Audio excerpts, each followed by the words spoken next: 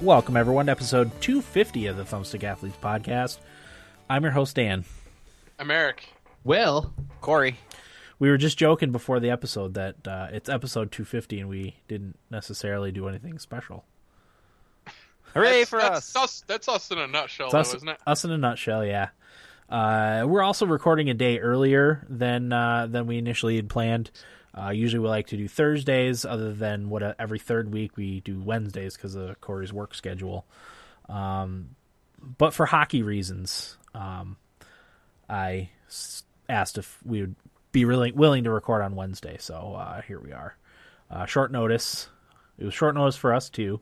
We kind of figured that out this afternoon that we were going to record a day early. But here we are. We're going to be covering the new Hitman game, at least what's out of it so far. Right, Eric? Not all of what's out. Okay. Because I did not buy the second part yet, but Okay. yeah, the first part I have pretty well covered. Sounds good. So First yeah, episode, I should say. first episode. Okay. So that's going to be our main topic for today's episode. Anybody have anything they want to tease for later on? Yeah. Overwatch beta, which I think we'll all talk about. Yeah, I finally got my quite a grubby bit. hands. Yeah, I played quite a bit of Alien Nation with my cousin Jared, and I did want to talk more about Rocket League Hoops, because I played more of that. And Galaxy, I finally got around to giving a whirl. Nice. So I'll talk about that as well. And that's Okay. it. Cool. Corey? I played the PC port of Disgaea Oh, that's right. this past week, in addition to some of the Overwatch beta and a whole lot of Hearthstone. Yeah. Very nice. And that's it. Will? I played nothing to tease. Nothing to tease. Okay. Other than Overwatch, but Yeah. I finally was able to get my grubby hands on Overwatch too. So we talked about that, a little more Dark Souls.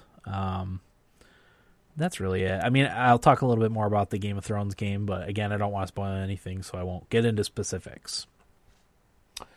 With that being said, let's get into Hitman. Eric, why don't you get us started? I will do that. Will was kind enough to purchase Hitman on the PS4 and through our game sharing thing. That's how I got access to it. The first episode came out March 11th of this year. It's from Square Enix. And this is the first one that has ever been an episodic format, which I thought was kind of interesting. And I thought that was also worth talking about as far as Hitman goes. It was one of the reasons that I thought it was worthy of an episode. So I played the first episode, which is set in Paris. And it's called The Showstopper. It's set in Paris, France at a high-class fashion show. And there's also a high-stakes auction going on in the third floor of the building, I believe. So it's kind of like a big mansion. So the goal... and it's a story mission, but I don't feel like anything I'm going to say is really a spoiler. There aren't really spoilers in this, especially with the format that it's in. So you have two targets: Viktor Novikov, who's a fashion mogul, and Dalia Margulis, who's a retired model. And it turns out that they're the head of a spy ring called Iago, and they have a list of British undercover agents that you're supposed to stop them from releasing. So it's really cool the way that this game works. Basically, it sets you up with a debriefing of what's going on, and that's a CG scene, and you listen to a little background about the people and why you need to stop them and kill them, and then you go into setting up your plan. So setting up a plan involves picking a type of concealed weapon that you're going to use. So that's going to be a silenced handgun. You get to pick two pieces of gear. Gear being things like you can use a coin, so you could throw that to distract people, fiber wire to strangle people, things like that. There's also a rubber ducky. I didn't ever use it. I'm not really sure what it does, but it probably does something awesome. I'm wondering if it's an explosion. That's something I'm going to get around to at some point. You also pick your starting location, so you can start in different areas around the map. You pick a smuggled item, and a smuggled item is something that has been placed somewhere on the map, and you actually get to pick where. There's a set list of locations that you can pick from. for the item to be placed. Things that could be put in there are, again, it could be any of the gear items that you didn't have enough room for, or it could be like a sniper rifle, something like that, like an extra piece of gear that you actually have to go work towards earning, I guess is a good way to put it, instead of just being handed before the mission. And yeah, I think that's it for the planning part of it. Oh, you also can pick a starting disguise. And right off the bat, you don't really have many options as far as disguises or starting locations around the map. The way that you earn those is by completing different challenges during the assassination attempts. And so the challenges are assassinations, discovery, feats, and targets. So this one, obviously, like I said, it has 2 targets. So by killing those 2 targets, you complete a challenge, which gives you experience, which earns you new places to start, new weapons that are available, new disguises, things like that. Assassination challenges are finding different ways to be creative. So, like, instead of just your normal going up and strangling somebody with your arm, putting them in a chokehold, it would be something like drowning them in a toilet, using poison, using something in the environment, things like that. So you earn challenges that way. Discovery, I'm not as clear on. I did take some notes, but I didn't really expand upon that. Feats are kind of like doing multiple things. So say you are wearing a specific disguise and you perform a specific type of assassination, that would be performing a feat. But those are all different ways that you're able to unlock, basically just opening up a whole gauntlet of avenues that you can take to perform different assassinations, which really, really lends itself to replay value on this game. It's one of the better games that I've seen, at least in my opinion. I'm not the type of person that likes to replay video games, but this one has made me do it, and I've actually replayed the main story mission a few times, which is not something that I ordinarily do. So I think that's saying something. Let's see. Another cool thing that you can do during the missions is you can gain intel. So a little light bulb will pop up if you happen to be walking by a person of interest or somebody that has information about your targets. A light bulb pops up, and what you can do is you just kind of hang out and listen to them talk, and it will give you access to a menu. And so one of the cool things that I did to eliminate Victor, I was randomly walking around in the kitchen because I had unlocked a starting location of downstairs in the kitchen as a waiter. So I started down there in a waiter's uniform, so I was just kind of blending in the kitchen, and I randomly walked across a drink recipe. And I was like, ah, shit, I'll pick it up. Who knows what it's good for? So later on, as I'm walking around, I overheard somebody talking about how his favorite drink was a bare knuckle brawler, which I don't know what's in that, but that was his favorite drink. So I went to the bar, stood at the bar, mixed up a bare knuckle brawler, and put poison in it. And he came over to the bar and said, hey, you look like a guy that knows what you're doing. Took the drink, drank it, and then he had to go to the bathroom because he was sick. So then you can walk in there, and you can basically kill him any way that you want to. Preferably, you would look at the challenge list ahead of time and see which ways you'd need to unlock. So, like I said, drowning him would earn you extra challenge points. So you can literally just dunk his head in the toilet and drown him. You shoot him in the back of the head, strangle him with fiber wire. All these things earn you different challenges. So that's what I'm saying. Like, if you were to go back and do that again, you could use a different means of killing him to unlock different things. But I thought that was really neat. Another one that I used to kill Dahlia, I overheard somebody talking about how her laptop was running the whole auction. So I went and found the dongle for her laptop to basically hack into it to shut the auction down, which made her come and check on it, which kind of sets her up in an isolation area, and you can just basically take her out whichever way you see fit. But it's pretty cool because I wouldn't have known any of that stuff without wandering around and kind of listening to the conversations that were going on. So it's nice that the NPCs that are wandering around the area actually have something to do with how you interact with your environment. You know what I mean? I just found that to be pretty interesting. Let's see what else. Oh, the coolest way that I can talk about that I did this was actually in the prologue, in like the training part. So I overheard somebody talking about how there was a guy who's trying. He wasn't escaping, but his method of leaving was through a jet. And I overheard them talking about how he likes to do a safety test on the jet before he leaves. Mm-hmm. So what I did was I sabotaged the ejector seat. So when he went in to do his safety test, he like fucking blew himself up into outer space and blew up. Nice. And it was awesome. Yeah, so that's just kind of a taste of the cool things that you can do. And there's multiple ways that you can accomplish, all these different ways of killing the people. Can you just throw a grenade and blow them up? Yeah, I think I haven't found any grenades. I do have. The only explosive that I found was mine. Okay. But like I said, I haven't unlocked everything, and there are things like I know there's something to do with fireworks. There's like a fireworks show in the Showstopper thing it happens. So everything is like on a timeline. I haven't made it far enough where I didn't kill them in time. Where I would see the fireworks.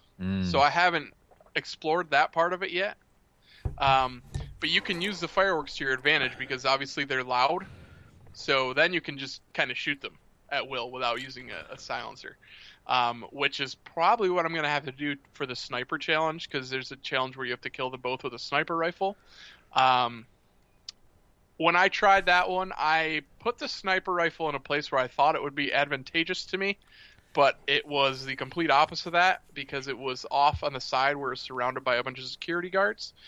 And when you pick up, one of the really cool things about this game is you can't just pick up any gun and walk around with it, because a sniper rifle is big. Yeah. So it's strapped to your back, and they see that. Yeah. And like they're like, hey, wait a minute, what the fuck is this guy doing walking around with a sniper rifle? Yeah. So one of the cool it would things raise about suspicion.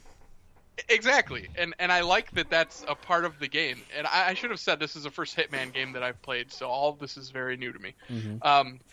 But one of my favorite things, like I was talking about, is after I unlocked the kitchen entrance and starting out as a waiter in disguise, it's really cool how you can walk around any kitchen area or any place that a waiter would be, like the bar, anything like that, and nobody really knows any different unless you run into the head of the wait staff, which will show up on your mini map as a white dot instead of like a grayed out dot, so you know to kind of avoid that area.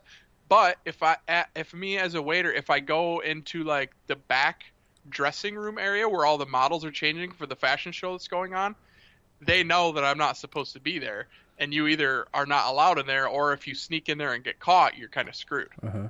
So it's kind of cool that what you're wearing makes a difference in the environment, and just because I have a waiter disguise on doesn't mean that I'm safe to go anywhere I want. Right. So with that said, what I would do is I would start out in the kitchen as a waiter, sneak up some stairs, I would off a security guard and put his uniform on, so then I could kind of have free range on the first two floors. But then adding another layer to it, the third floor has a special group of security, so then you have to acquire one of their disguises. And you have to hide the bodies, so you've got all of these different layers going on to try and formulate a plan as to how you're going to attack the people, which I thought was really, really cool. So that's kind of how the main story mission goes. So like I said, there's a shit ton of replay value there to try and beat all the challenges. It's got the leaderboard feature that I've always been a big fan of. The only problem is I don't think I have any friends that play this game, so the leaderboards are pretty much useless to me. So the allure of replaying it is like having the perfect run kind of thing, right?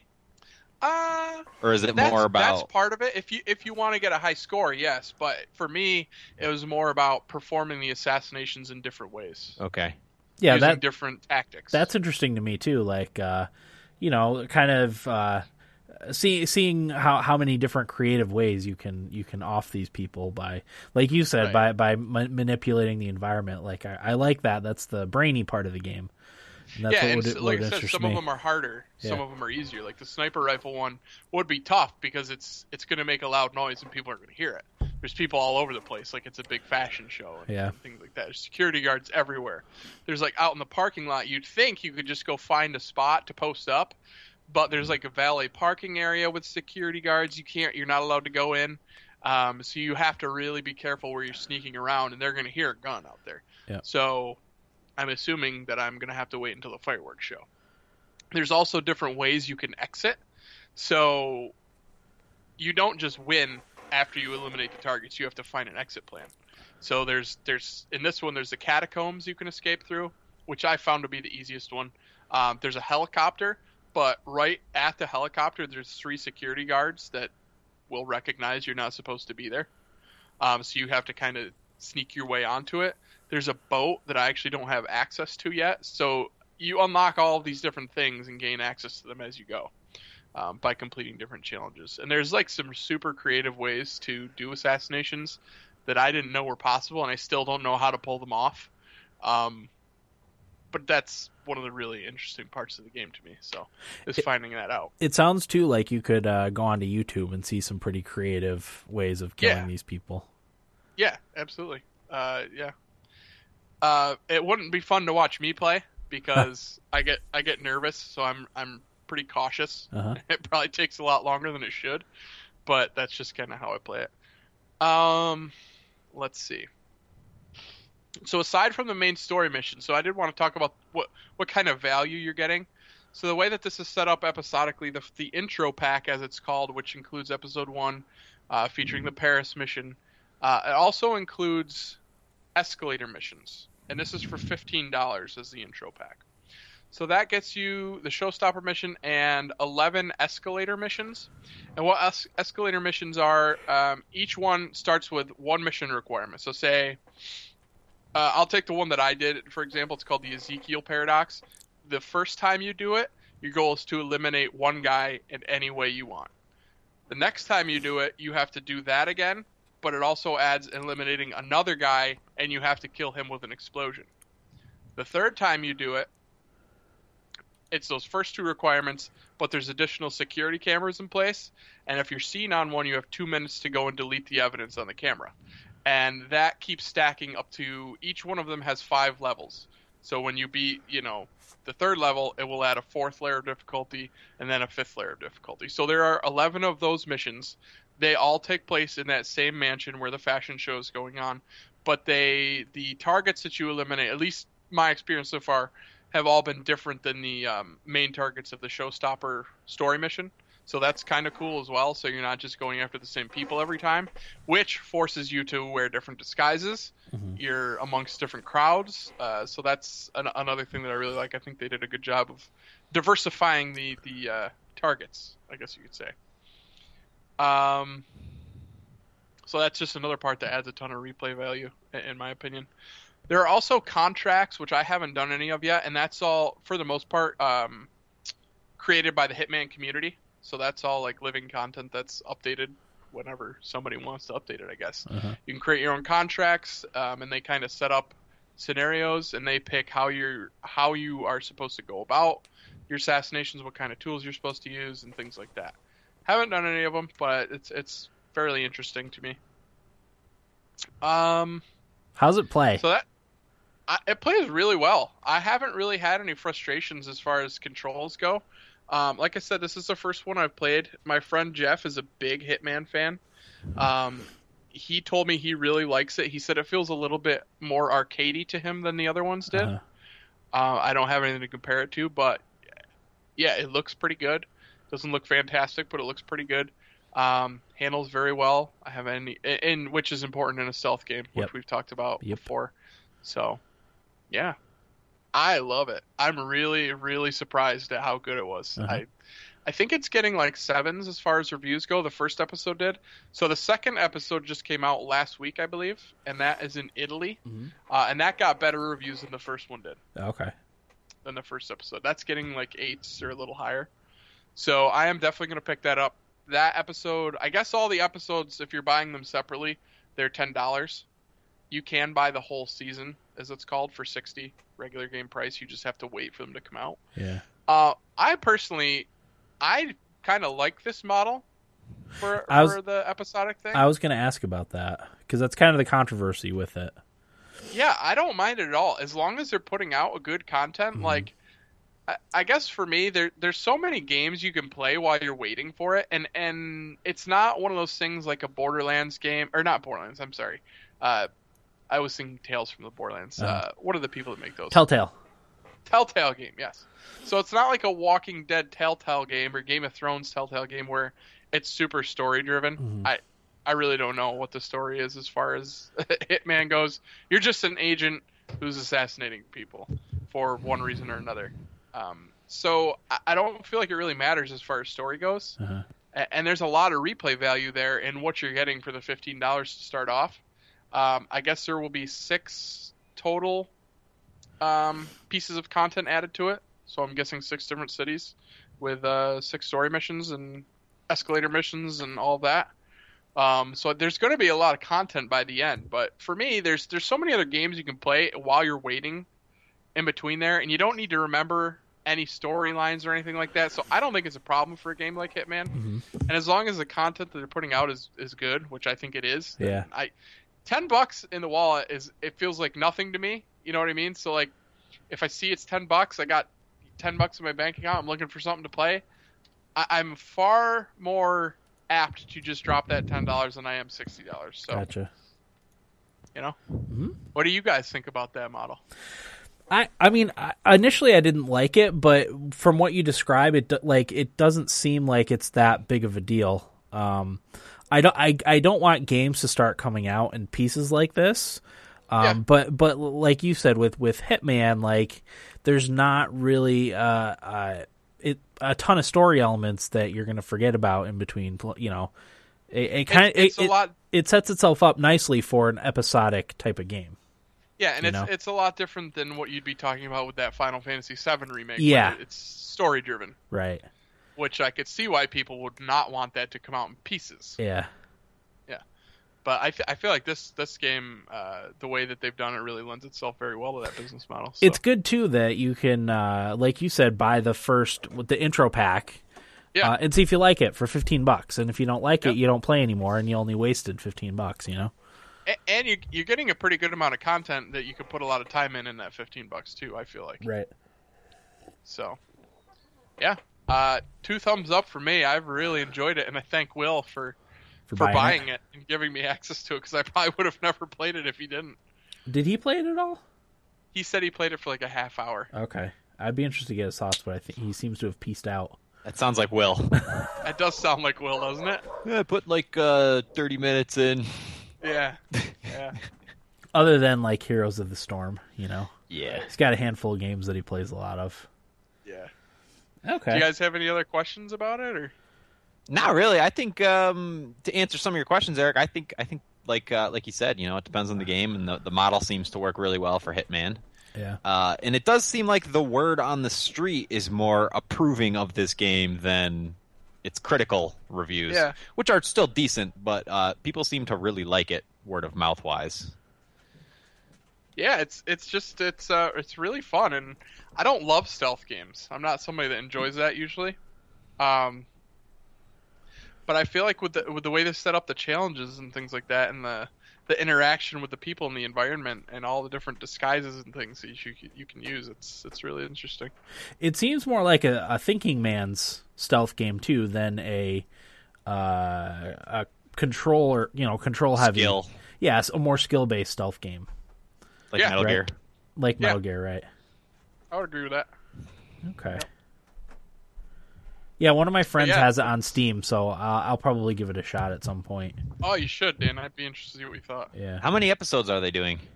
It said after the intro pack, the way that do I still have it up? I pulled it up to read from it. I got rid of it. The way it read on the PSN store was that there was going to be 6 episodes, pieces of DLC. It didn't state episodes, but 6 pieces of content after the initial intro pack. So I would assume 6 more story missions. Oh. So. Gotcha. Now, my last question, and you might have answered it already, but when you go back to replay a mission to earn more challenge points, what do those challenge points get you? They unlock different, like I said, different starting points that you can use. different disguises that you can start out as, so you don't necessarily have to go get them. Okay. So I found it pretty easy in the second and third times that I played through it to start out as a waiter. Okay, so you would say that the reward for getting more challenge points is worth the effort to do. Yeah, so. it just gives you different avenues of ways to approach the targets. Gotcha. Okay. Yeah, because when you're trying to take a bunch of costumes, like you run the risk of getting caught every time you off someone to get their clothes, right? I mean, Right. that probably Yeah, makes it more absolutely. difficult. The security guard that I killed, he was just in a stairwell, and there was nowhere to hide him. Yeah, So like he's just laying there. yeah. So if someone goes down those steps, Yeah, exactly. And then they start searching around for you and Yeah. things like that. okay. So you usually would just start out in a suit, like a black suit. I'm really tempted to pick this up. It's cool, man. I really like it. Really like it. It's on Steam, yeah? Yeah, Yes, it's out for Windows, Xbox One, and PS4. I really enjoyed. What was the last Hitman? Absolution? Blood Money. Absolution, Yeah, yeah. Absolution. Is that the one I played, or did I play Blood Money? I can't I don't remember. know. I have all of them, but I haven't played any of them. Yeah, I've always wanted to, and this is just the first time that I ever got around to it. Yeah. What was your experience with Hitman briefly, Will? To be honest with you, I only did like 20 minutes, and it was cool. I just didn't stick with it. I think there's because I was trying to play other stuff. Yeah. Okay. It's a series I'm always interested in, but never play. Yeah. Yeah. Yep. I'm the same way. Sometimes there's a reason for that. I'll talk about Disgaea a little bit later. Okay. Gotcha. All right. Shall we move on to Nibblebits? Sure. All right. Corey, why don't you get us started with Nibblebits? YouTube! Continuing our YouTube coverage. YouTube announced a fix to one of the biggest problems with its copyright claim system. I talked a little bit about Jim Sterling kind of finding the workaround to stick it to the man and stick it to the all the men, I guess, at the top in different ways. But so the way it works now is once a video is flagged for a copyright claim, the original owner, the person filing the claim, can choose to monetize it themselves. So, like, if Dan uploaded a video and I put a claim on it saying this is mine, I could choose to monetize it. So Dan would keep the video, but the ad revenue would all go to me for that video, or I could choose to block it outright. But that led to a lot of people falsely claiming videos as their own. And that would screw a lot of people over because it would prevent the uploader from receiving any revenue from the video for that initial bump of viewers, whether or not it's theirs. So Dan very well could have uploaded something that was totally his. I put a claim in. Dan loses all that money, regardless of whether it's mine.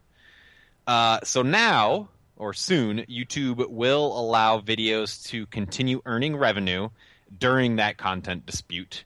And then once the dispute is resolved, the money will be delivered to the rightful person. So Dan uploads that video. I put in a claim. I put in a BS claim. Then once that situation is resolved and Dan earns the copyright to it, then he will get all that revenue that he should have been getting anyway. So that's good. That it will at least fix some of the problems that they have. It still seems like it's too easy to file a claim on any video, you know? Oh, it's super easy. That's a huge problem. I mean, popular YouTubers deal with it every day. They horrible. Get bullshit claims on their videos, and they get screwed over because of it. But I was thinking about it today, and even like the non-bullshit claims, like somebody who just talks at length about a game, and as part of that game includes footage of the game, and there might only be like overall 2 minutes of game footage, but the video is 20 minutes long, and it's well thought out, and it's valid argument, and every other medium would be considered fair use. Nintendo could come along and just say, this is our video now. Thanks for all the money. It's got one of our songs in it. Screw you. And that's still a big problem to me that needs to be fixed. Sure. Because that's not right. So there's that. Release date for Dishonored 2, November 11th. Yeah. Everywhere in the world. For PS4, Xbox One, and PC. I've got to play through the first Have one we seen anything again. about this game? Just a little bit. A little bit, didn't we? Just a little. Yeah. Right? I think we've heard word of stuff. Yeah, the two different protagonists. It's got Corvo and the an older Corvo and the woman. I forget what her name is. Isabel. Isabel. I don't know. Yeah. Well, it was funny earlier today. I was thinking about it, and I had it totally confused with the new Assassin's Creed that just came out with the two. Yeah, it's similar, I guess. So there's that.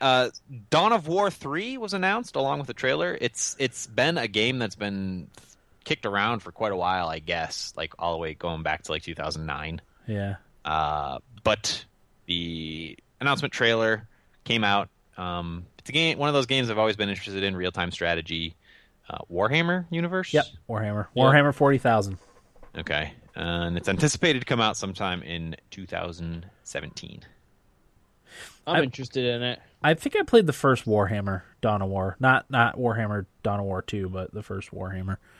I actually think I have the physical discs for it back at Mom and Dad's.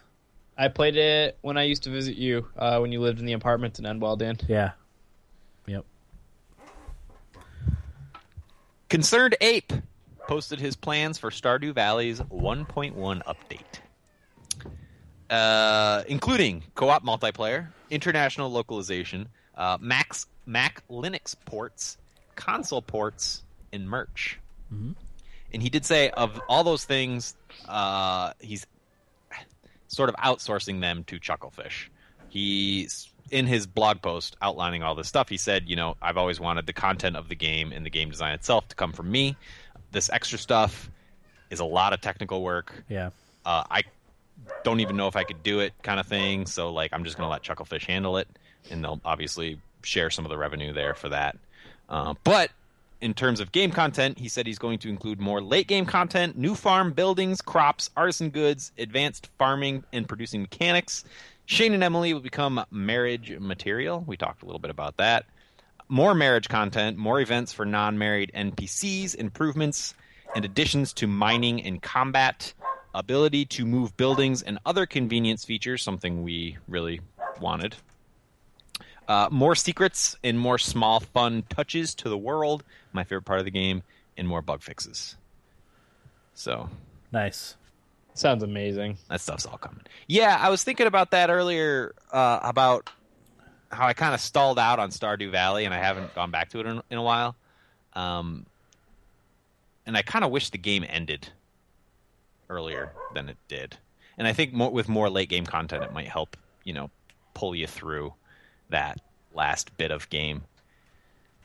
It's like the one criticism I have of Stardew Valley. Sure. You take that back.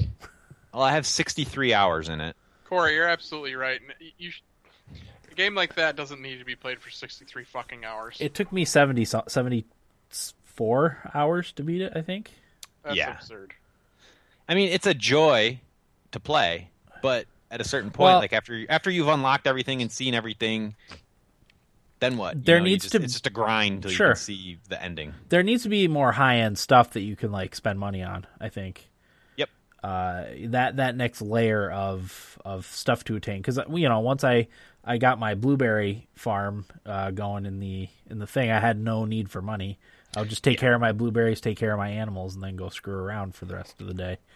Well, I think every game should also include some sort of infinite progression thing Right. that there's no limit on. That doesn't, wouldn't break the game by you continuing to level up or grow or whatever it happens to be, but you're continually rewarded for whatever that infinite progression thing happens to be. Sure. I can't think of a good example off the top of my head, but Vans shoes. Did you guys see these shoes? I did. Nintendo licensed shoes? I saw your tweet today. They're awesome. Yeah. I like the plain-looking ones with just the pixelated stripe on the side. I would Those buy are cool. I would buy those in a heartbeat. The Zelda ones I thought were awesome. I'd wear those around. The other ones are a little bit louder, Yeah. but there's room for that, Sure. I've got my all-over graphic T-shirts that I like to wear around the house and to the beach kind of thing. Could throw on a pair of Nintendo shoes for that. That'd be all right. But yeah, I think they look cool, and I actually included Bandai Namco's UK Twitter Yeah. in my tweet today. Take notes, Bandai Namco. This is what nice merch looks like. Yes, indeed. And that's all I got. Okay. What about you, Will? I've got one, but it's a big one. Fallout 4's DLC is out this month. That's Far Harbor, which is the one that kind of matters. Yeah. The other two, in my opinion, did not matter nearly as much. But it's going to be a $25 price point to get in if you didn't get the season pass. Which, wasn't the season pass $25 to begin with? I think it was $30 to start off with, and then it was $29.99, and then went up to $50 if you didn't get it within a certain time. Gotcha. And here's the little blurb on it. In Far Harbor, a new case from Valentine's Detective Agency leads you on a search for a young woman in a secret colony of synths. Travel off coast to Maine to a mysterious island of Far Harbor where higher levels of radiation have created a more feral world. Navigate through the glowing conflict between the synths, the children of Adam, and the local townspeople. Will you work towards bringing peace to Far Harbor, and at what cost? And there's a little trailer posted. So check it out. I kind of want to play it, so I have to go back and beat Fallout 4 on the PC. That might be my next little mission. Yeah. I would totally play a Valentine's Detective Agency video game. Yeah.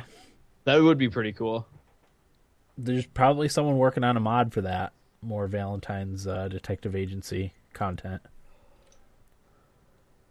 It'll probably be better than Fallout 4. Could very well be. Not a difficult. This is the only piece of DLC that I'm interested in, and I will get it at some point on a Steam sale, probably. Just specifically this one. I don't necessarily care about the other ones unless they steeply discount the whole season pass again. Which, who knows? It'll happen eventually. It's just when, When Fallout 5's coming out. Yeah. Skyrim 2. Or when Obsidian puts out their Fallout. Steam summer sale's coming up, Dan. Yeah, I know. I have no money for no extra funds for Steam summer sale. Fair enough. You think we're going to see Elder Scrolls 6 at E3? I don't know. If we do, it'll just be a Teaser. real quick blurb. Yeah, I'm thinking we'll see a teaser. Yeah, I would be surprised if it was coming out later this year. Although that's what Bethesda did with Fallout 4. No way. There's no way. What? Yeah. I think chances of that are slim. What would they... other than Dishonored 2, what... They have a whole press conference. Doom will have already been out. That'll already been out. Yeah, that'll be out already. Fallout Shelter 2. Battleborn DLC. Ooh. Battleborn. No, Battleborn is 2K. Yeah. Oh wait, Gearbox. What's the Bethesda? Battlecry. Battlecry. That got nixed, didn't it? Yeah. I think it got canceled. Yeah. It's for the best. Maybe then, Corey. Maybe. They gotta have something. They can't do a whole press conference around Dishonored 2. I hope that's not their plan. Jesus. I'm sure they have something else. I think we talked about this about a month ago, that we think there's something else. We just can't think of what it is. Didn't news come out of Bethesda that they're working on 3 separate games currently? Yeah. So maybe one of those. 3 separate big projects, I think, is how they worded it. So maybe we'll see a new IP. Maybe. Rage 2. Like Corey said, I think I'm a few saying weeks ago. we're getting you know Rage what? 2. You're right, Corey. That's going to be it. Rage 2. But does that deserve a press conference? I really liked Rage, but I don't know. If you remember when they showed the original Rage at E3, it showed really well. Yeah. I'm sure it did. People were pretty excited about it. But, it didn't review well, but I liked it. I thought it was good. Okay. Yeah, that's it for me, Dan. All right. Yibata is reporting we're 3 years out from Elder Scrolls 6. Okay. Yeah. But who knows? And who's ever heard of Yibata? Is that a publication? Yeah. Okay. 2019. 2019, huh? Okay, so I'm reading a report on the Christian Times about a report on Yibata. Christian Mingle. We're way down in the rabbit hole here. And apparently Elder Scrolls 6 Argonia is set to release in 2019. That sounds like an April... Was it released on April 1st this year? April 28th, Dan. Okay. I was gonna say that sounds like an April Fool's joke. Yeah. Argonia would be a cool spot, though. I'd be in. Yeah. I mean, they could put it in frickin' Newark Valley. Yeah, they could put it in a desert and I'd be in. I'm sure there's a desert in one of the land masses of Tamriel. All right. Black Marsh. The Black Marsh. Yeah, That's a marsh, not a desert. I know. That's why I said it. Oh. Star Wars Shadows of the Empire is now available on GOG.com. The formerly Nintendo 64 exclusive will cost $5.99, but is currently available for its launch week at 20% off, $4.79. So, Nice. you guys remember Shadows of the Empire? No. It's the Nintendo 64 one with game with Dash Rendar. Well, I played that one, dude. I'm sure I played it at Graham's. We never owned it, but we spent many. It was a very difficult game. We spent many an hour playing Star Wars Shadows of the Empire. You'll probably recognize it when you see it. I really need a Star Wars game to play right now. That's why I asked you about The Force Unleashed. Yeah, it's not bad. Because they're available on backwards compatibility on Xbox now. Oh, okay, yeah. And they're only $5. Eric, you want to play the Old Republic together? It's worth it. Yes. Can we? Yeah, we can. It's free to play now, isn't it? Yeah, it's free to play. Oh, I was thinking of something MMORPG. else. Oh, I was thinking of Knights of the Old Republic. You should play that though. That's the one? Mhm. Will it just run on my computer? Yeah, it should. I won't have to fuck around with it. I don't think I can't so. remember if I had to do anything. Didn't they do a remaster too? What's this now? Isn't there a remaster? Knights For of what? the Old Republic. KOTOR. There's a fan-made remaster, actually. Yeah, Will's right. Yeah. And I don't think it's done yet. But yeah, I don't see any reason why it shouldn't just because it was out on PC when it came out. So Okay. I played It it should just work. last year. yeah, Did it hold up? Yes, it was awesome. Okay. Maybe I will. it's a good game. Also available I've on been mobile. jonesing. I don't think Battlefront will really scratch the itch. Well, what's our other options? It is May the 4th. Maybe we should go over that.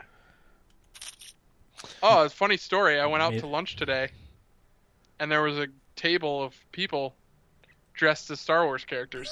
Nice. Cool. Yeah, I forgot to Cool mention people. it is May the 4th. Eric, and maybe we start a Star Wars Rebels podcast. I'm getting into it, man. Getting into it. Nerds. As soon incidentally, as my Audible subscription cycles this month, I'm going to get another one of the audiobooks. Isn't there a Star Wars CCG? yeah, I played it many moons ago. Guess which one of our friends had it? Graham. GG? Yep. GG. Also, in Star Wars games news, EA has announced that Titanfall developer Respawn is working on a third-person Star Wars game. There's not a lot of news on it now, other than they made sure they put a team of industry vets working on it. They also made it clear that they would respect the legacy of Star Wars at all times with the game. So we shall see. Star Wars Looking 1313. Reborn. That's what a lot of people were asking for. It's 1313. That game looked awesome. Sure did. Yeah, it did. So How about Star Wars Pinball? no, not Star Wars Pinball. Oh, God. People So really like Star Wars Pinball, Dan. you said you don't have any nibble bits, right, Eric? No, Dan. Okay. How's your week, Eric? Good. Let's see. This is my last week driving to Richmond for work. So it'll be nice not having to do that every day. Although I've kind of enjoyed it. Because I finished Star Wars Lords of the Sith, the audiobook.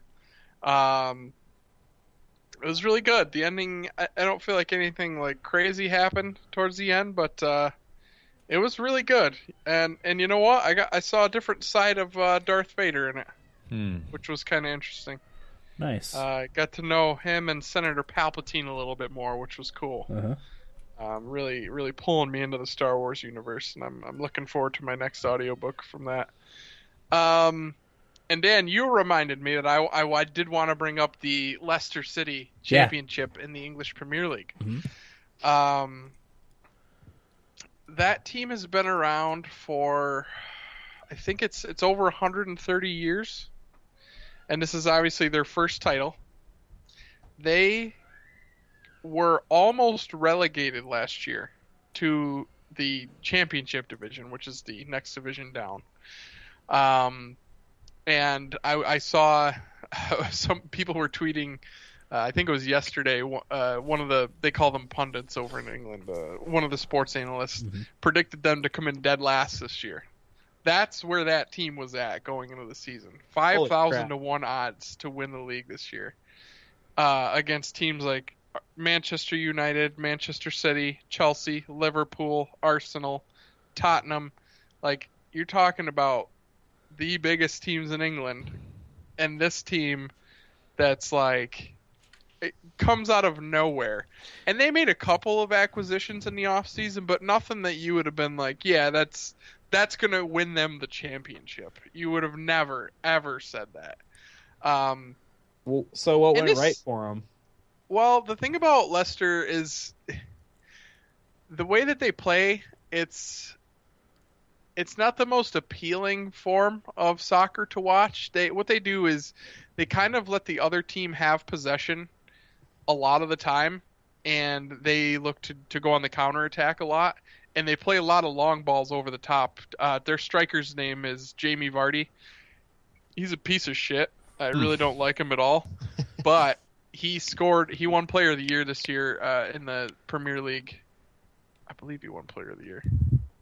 It was either him or Mahrez. He plays for Leicester too, but so he would use his speed a lot over the top, and that's how they scored a lot of their goals.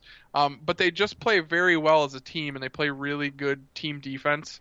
And they signed a defensive midfielder in the offseason his last name's Conte. He's a French guy, and he's just really, really good at intercepting the ball and taking it back from the other team and quickly starting a counterattack. And that's just how they play. They what they call is they absorb the pressure that the other team is putting on. They win the ball back, and they counter fast. And that's just what they do. And they did it very, very well all year, which is the amazing thing. Because there's been teams like Hull City, for instance, who's a smaller team, who I believe was near the top of the table last season around Christmas time. But these teams always fall apart. Like, they don't have any experience in the spotlight. They don't have any players that have been there before to handle the pressure. They don't have the talent to keep up with the other teams. And this is the first time that a team like Leicester, at least, and I haven't been paying attention to soccer for all that long, but like, I can't imagine. I was trying to think of something to compare it to, and something that you guys would more be able to relate to as far as like hockey would go or football, but like, there's nothing to really compare it to because I guess the closest thing would be like an AHL team. Yeah, coming into the NHL and coming in with a couple of guys who would be looked at as decent coming into the season, but you wouldn't have looked at this roster going into the season and been like, oh, they've got 3 superstars on that team. They just play so well as a team. Like, that's basically it. They try harder than everybody else. They've got a really good coach who the players love, and they played hard for him. So basically, at least in the past, that was Nashville Predators to a T. That's exactly what they did. They didn't have the talent to match up with other teams, but they played really well defensively, really well as a team, and that's how they were competitive. This year is a little different. We have some talent on our team, but that's why I ended up liking them. One of the biggest things for them that happened this year too, minimal injuries, right? Because they do not have a deep team. Yeah. And that's going to be their challenge next year because the top 4 teams in the Premier League qualify for the Champions League, and you qualify for that. So you're now playing in the Premier League, the Champions League, the FA Cup tournament, and there's another lower cup that they play for. So you're talking about 4 separate tournaments, and everybody wants to win the Champions League. Like, that's the pinnacle. So you have to be able to have a full squad to rotate players through to keep them them healthy, keep Right. them energized, things like that. So that's going to be the challenge for them. And their coach already came out and said their goal next year is to finish in the top 10. Nice. So like that's how crazy it is when the coach is already saying our goal next year is not to defend our title. Yeah. It's to finish in the top 10. How many teams are there? 16, I think. 16. Yeah. Wow. It's absurd that they won. I'm really, really happy that they won.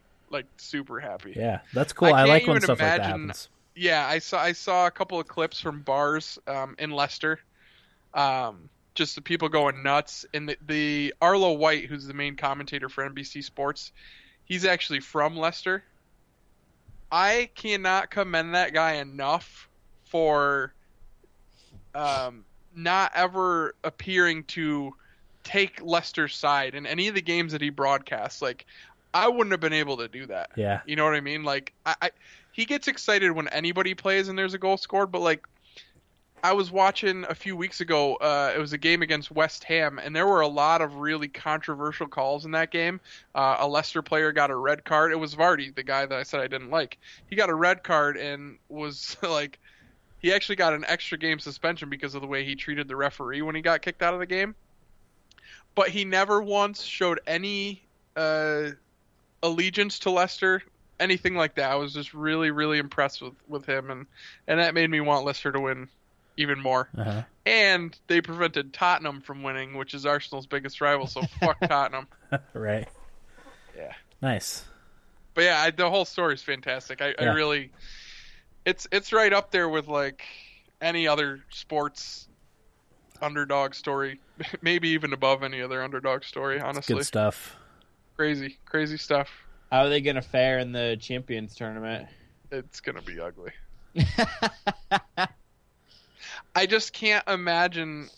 It's still hard for me to believe that they were able to do it. Like, I can't imagine them going up against a team like Barcelona. Ugh. Like, when Arsenal, my favorite team, plays Barcelona, I already am like, well, you know, hopefully we keep it close, you know?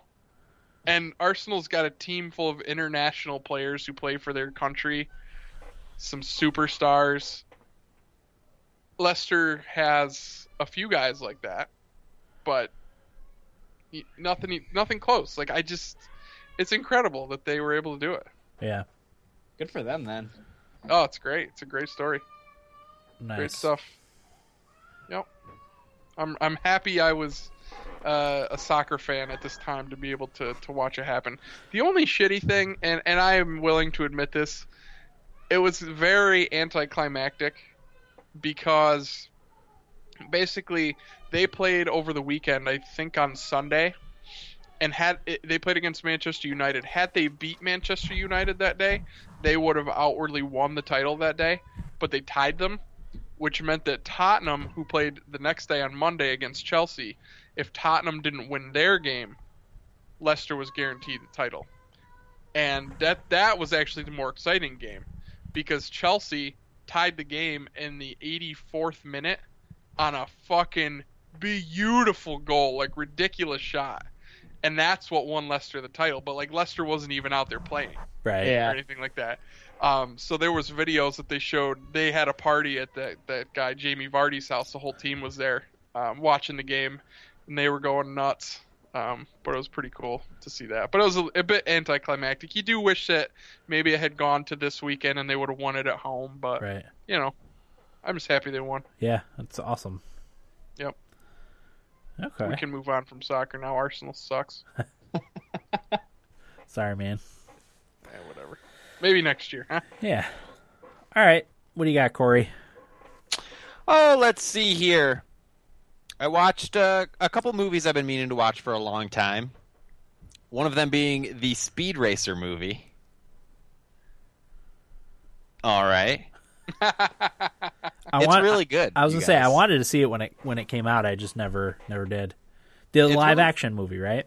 Yep, it's one of those movies that was panned by critics, but has sort of attained a cult status as of late.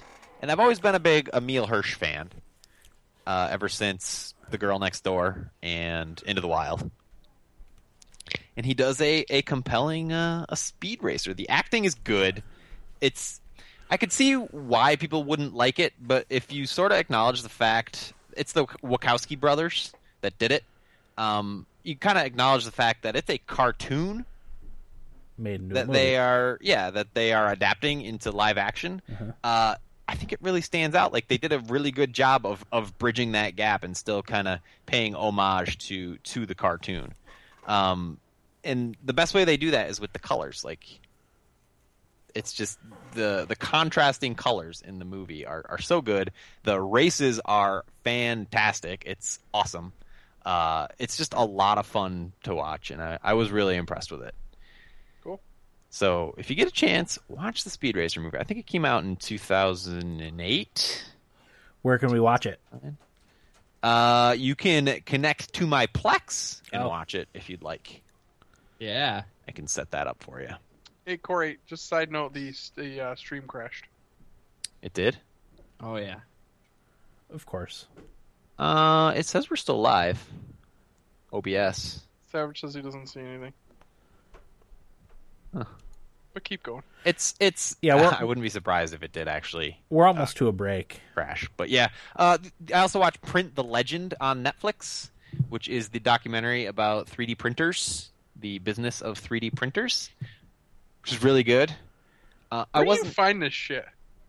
I don't know. Like, I listen to a ton of podcasts and read a ton of articles, and people recommend stuff, and then I just like put it. I have a bunch of categories in my note app on my phone, like what to watch, what to play, what to listen to, what to eat, and then just when I have time, I just I consult those lists and try to go back and watch that stuff or play it or whatever it happens to be.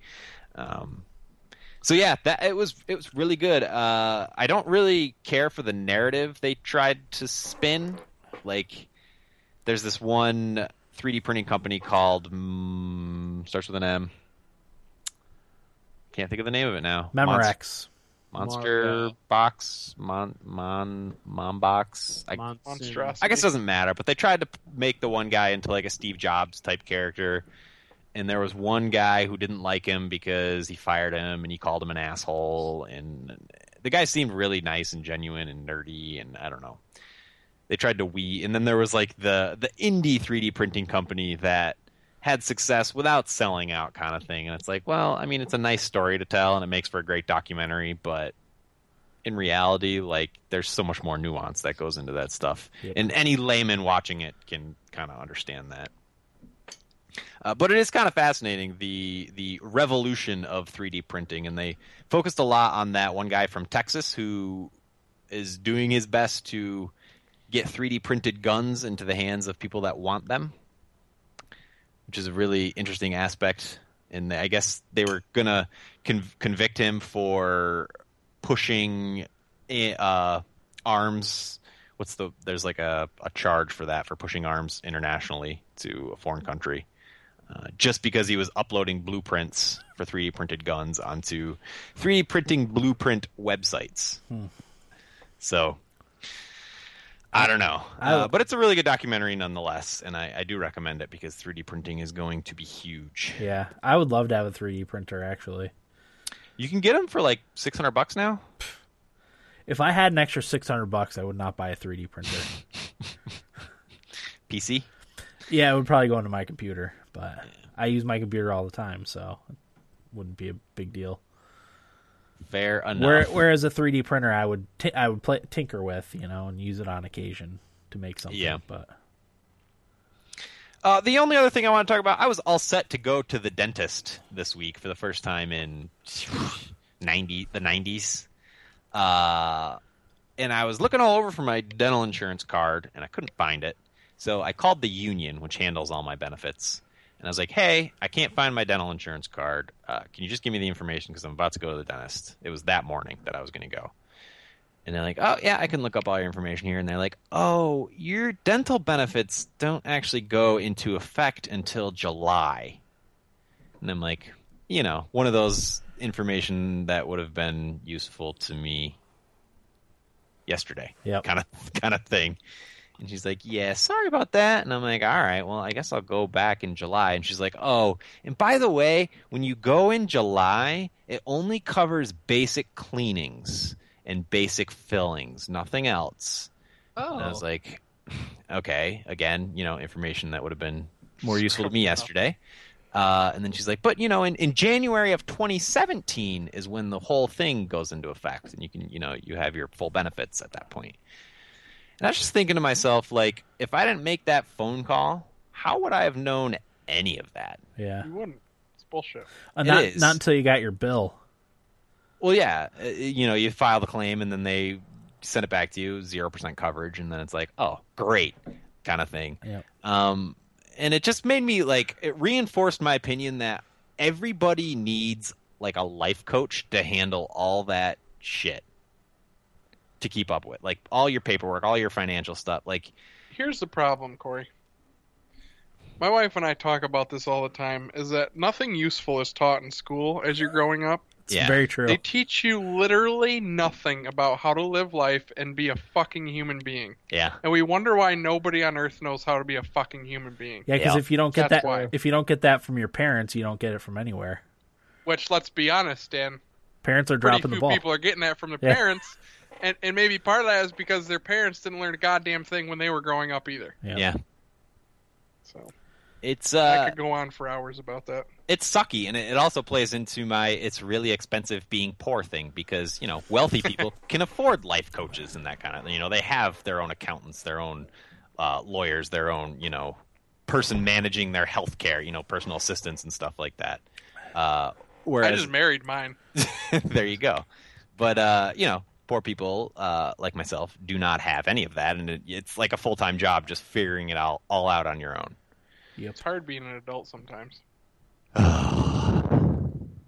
You want to start a social program? Start the Life Coach social program. Yeah, dude. No, Also, Corey, you guys are right. That sort of stuff should be at least touched upon in school.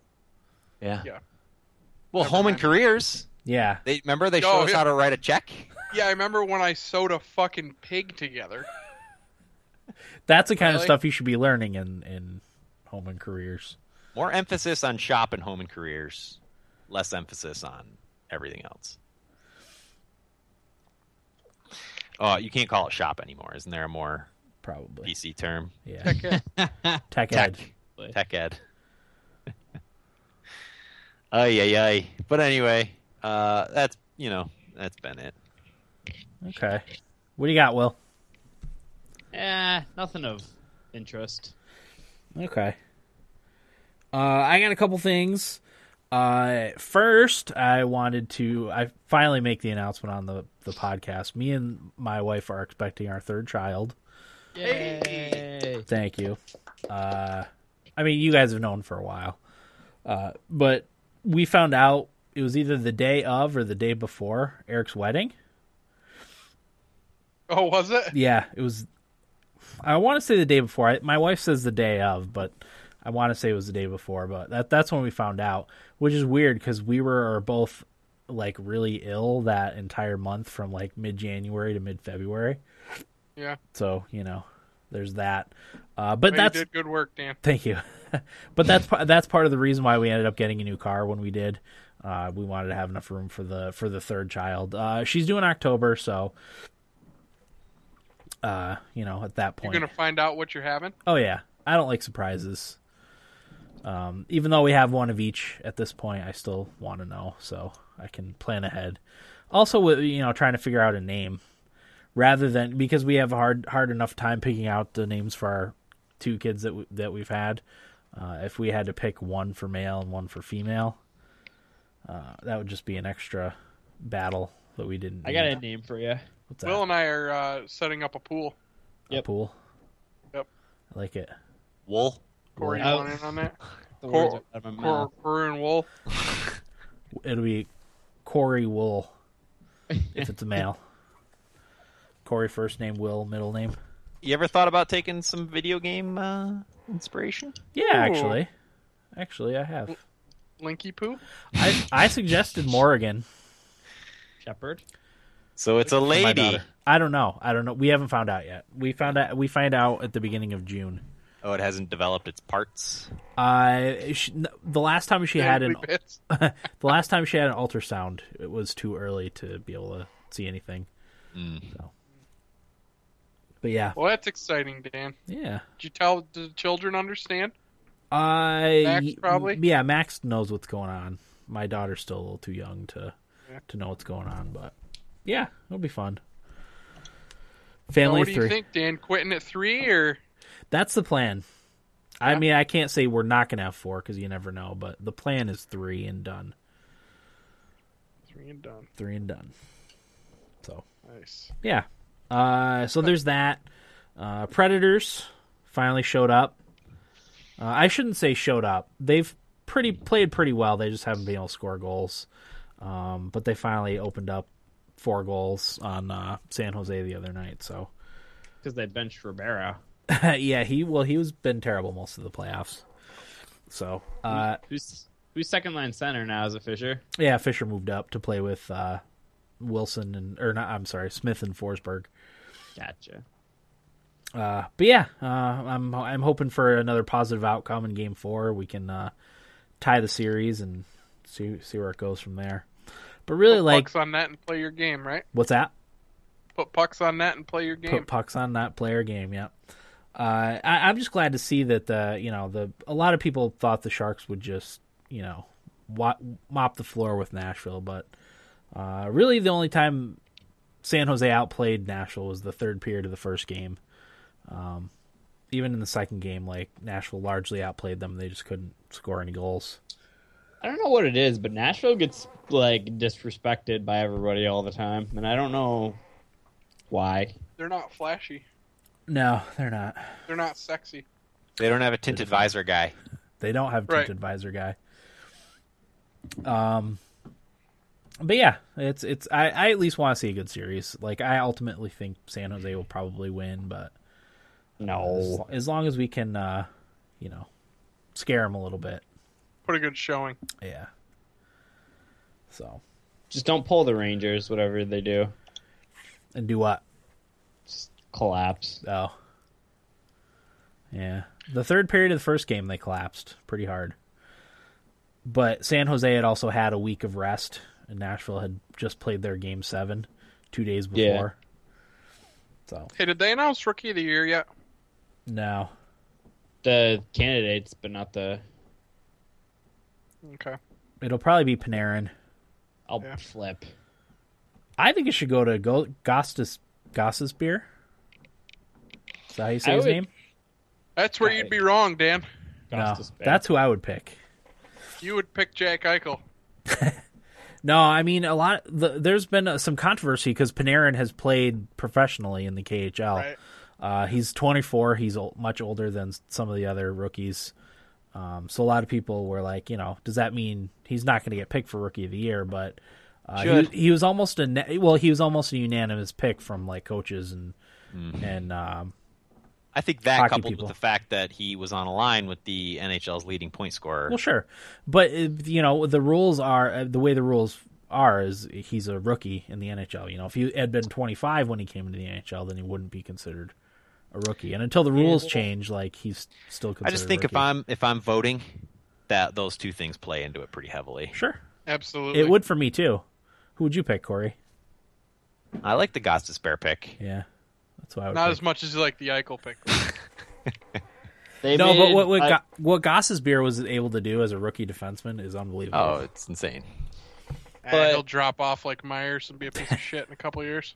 I listened to an analytics podcast today, and they said, how do you not pick the player who averaged more than 1 point a game and was in the top 5 for possession in the league?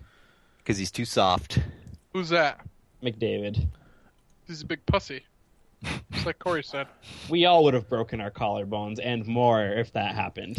Remember when he broke his hand because he punched the glass or something? No, he was Yeah, in I a forgot he was in about a that. fight. What a big dumb idiot. At least he fights. Eichel hasn't fought. Eichel would kick his sorry ass No, he wouldn't. because he's soft. He's like a lady out there. You've got the Buffalo Homer glasses on. You're goddamn right I do. I got the blue and gold tint just a shining off of these glasses. Well, it doesn't matter because Eichel's closer to a championship anyway. You did. Exactly. And that's what matters. Who were the You're not going to get it. Who were the candidates, Will, for Rookie of the Year? McDavid, Panarin, and Gostisbehere. Okay. Eichel didn't even get nominated? He got 4th. I'm never watching hockey again. So it'll probably be Panarin. I can't imagine a scenario where it wouldn't be Panarin. The biggest thing is the sample size, I guess, and that Panarin played almost every game. Yeah. McDavid and Gostisbehere didn't. Right. McDavid played 40. Yeah, because and he played 50 something. Yeah, Gostisbehere was a call up, wasn't he? Yep. Well, he's the reason the Flyers got in the playoffs. Exactly. Yep. Is he an offensive defenseman? Yeah. He had like 16 goals and 35 assists or something like that. Did he end up setting the point streak record for a rookie? I think Yeah, so. it was like 20 some straight games with a point. That's impressive. Yeah, right? Okay. Do we want to take a potty break? Yep. Yeah. All right, we're going to take a quick potty break and be back with what we played in just a moment. Welcome back, everybody. Episode 250 of the Thumbstick Athletes podcast. We are now in what we played. Let's talk about Overwatch, shall we? All right. I really want to talk about Overwatch. I've been wanting to play it forever. I finally got a chance. But I'm going to start with Corey. I want to hear Corey's thoughts on Overwatch first. Get his dumb thoughts out Yeah, of the way. I actually watched most of Corey's Twitch stream of Corey's first try at Overwatch. Corey's first time. At Overwatch. So I'd be interested to hear Corey's thoughts on Overwatch. I thought it was fine. Mm-hmm. It's hard for me to judge. I like to give games the benefit of the doubt and give them their fair shake, which I do not feel like I did with Overwatch yet, considering I've only played 2 matches and some skirmish stuff. So take everything I say with a grain of salt. I think it's fine. It's fine as a shooter.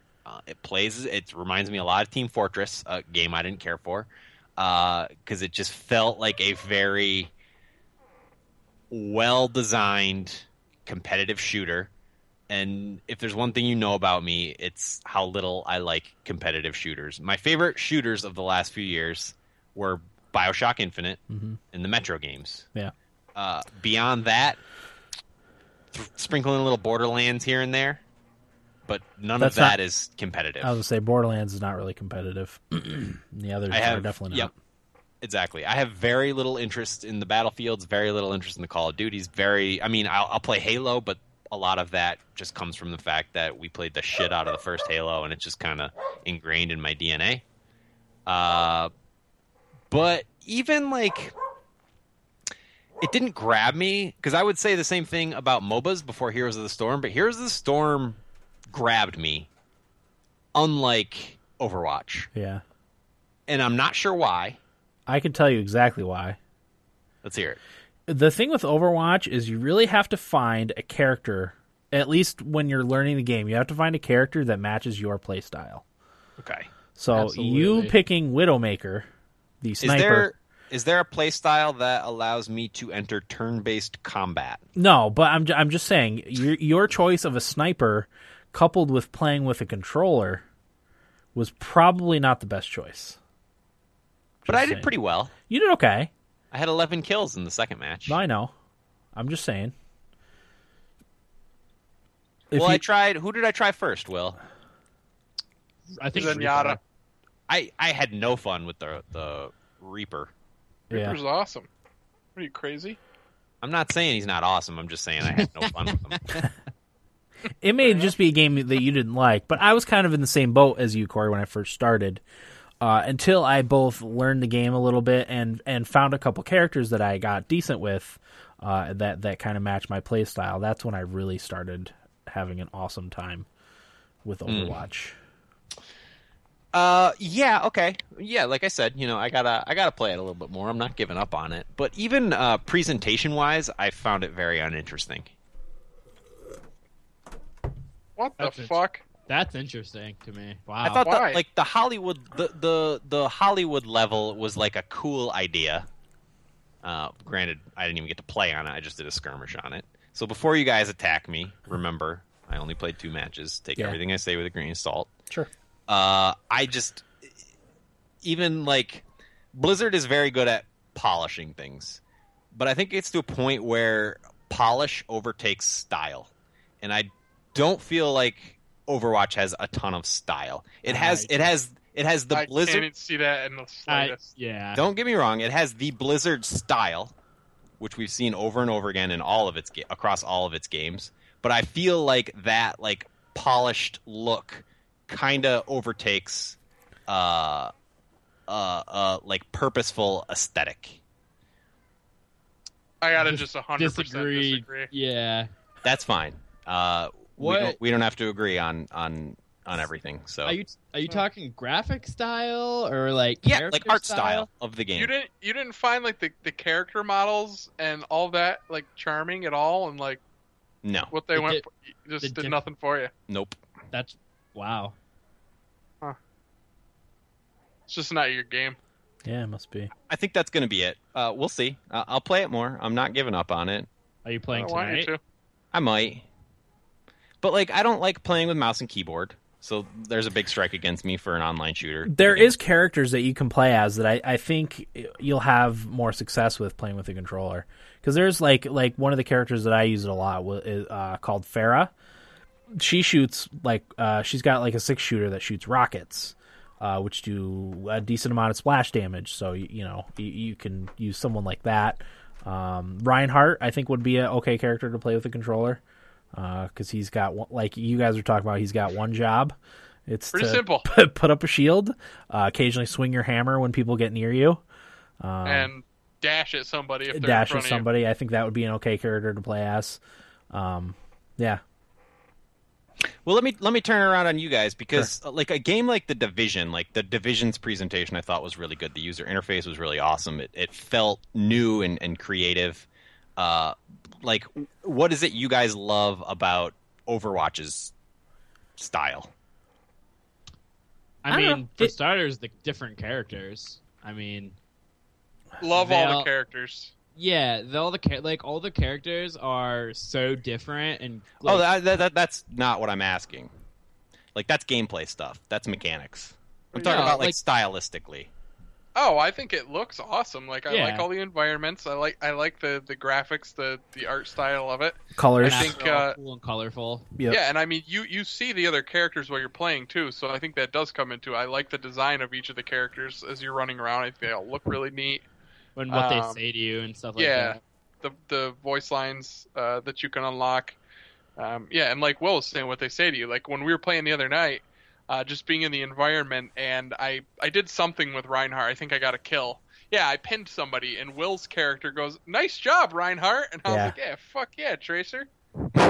Yeah, they do. They do talk to each other when you're near someone, which is awesome. Yeah.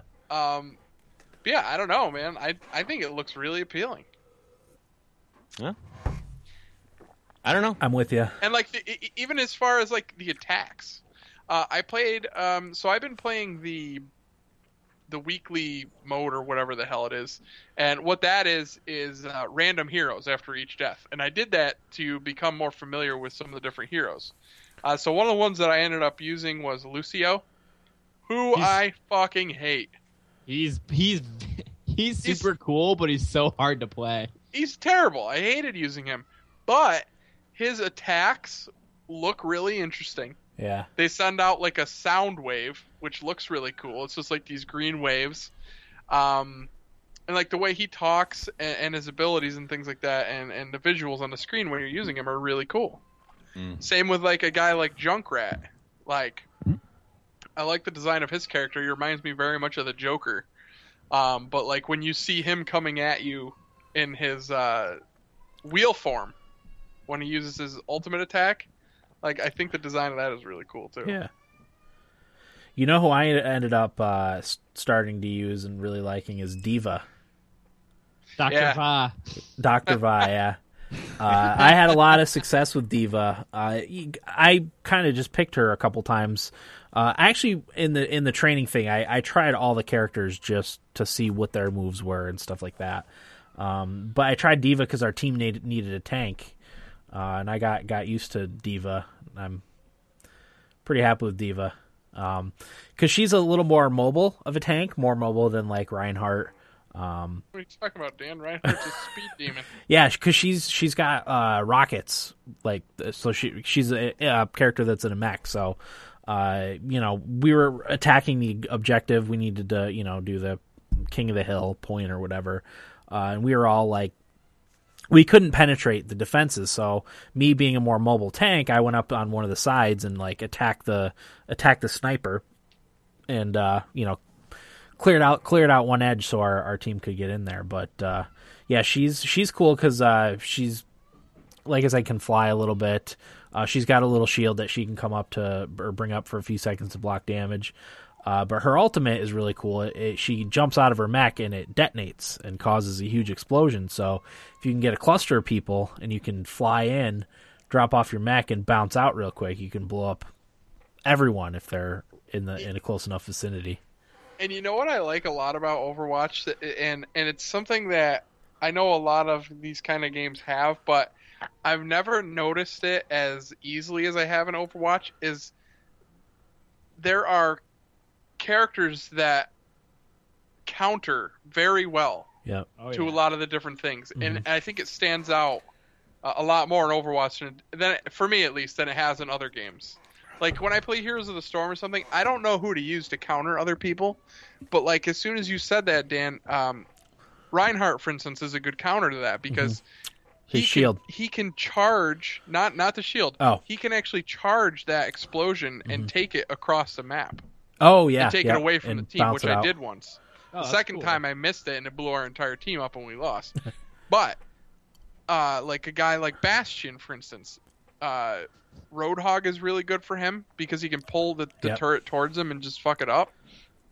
Reinhardt is very good for him, but you can start thinking of all these different people that can counter, and it's just a really well designed game. Yeah, I had balanced. For I the had most some part. success with Bastion too.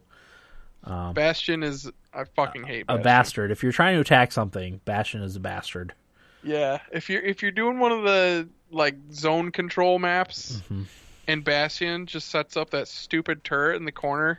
Yep. Oh, it is frustrating. Yes, it I is. sort of figured out a way I could stop like him and Widowmaker. I like Widowmaker. See, because I play Tracer, so I can just zip around the map really easily, so I can get right behind them and like take them out before they know that I'm there. Yeah. Tracer- I think May is a decent counter to Bastion too, because she can just freeze him. Freeze, yeah. May is actually one of my favorite characters. I really like May. Haven't used her yet, but I don't like playing against her. No. I can tell you that. Don't She's like tough. being frozen. My favorite characters that I've used are there's actually only been one that I've used that I didn't like, but I like McCree a lot. Reinhardt is my favorite tank. I like playing with Mercy. I've liked Pharah and I like Pharah, too. Widowmaker. I've gotten a lot better with Pharah since the first time we played. I've I gotten like Reaper a lot too. better with my accuracy, and Pharah has that charge bolt that bounces everyone off of it too, or off of. I use that to blast people off edges and stuff. So fun. You know what my favorite part about Overwatch is, Corey? What's that? It's just like Rocket League, quick and fun. And that's what I want right now. Yep. Nothing wrong with that. I will have to say one bad thing about Overwatch. They need to work on the matchmaking a little bit. Takes a little too long a lot of times to find a match. I think Especially in a big group. Yeah, the bigger the group that you have, the longer it takes, which is weird. I would think if you have a group of 4 people that it only needs to find like 2 singles to pair with you. I don't know why it takes so long, but I've been in... Go ahead. Go ahead.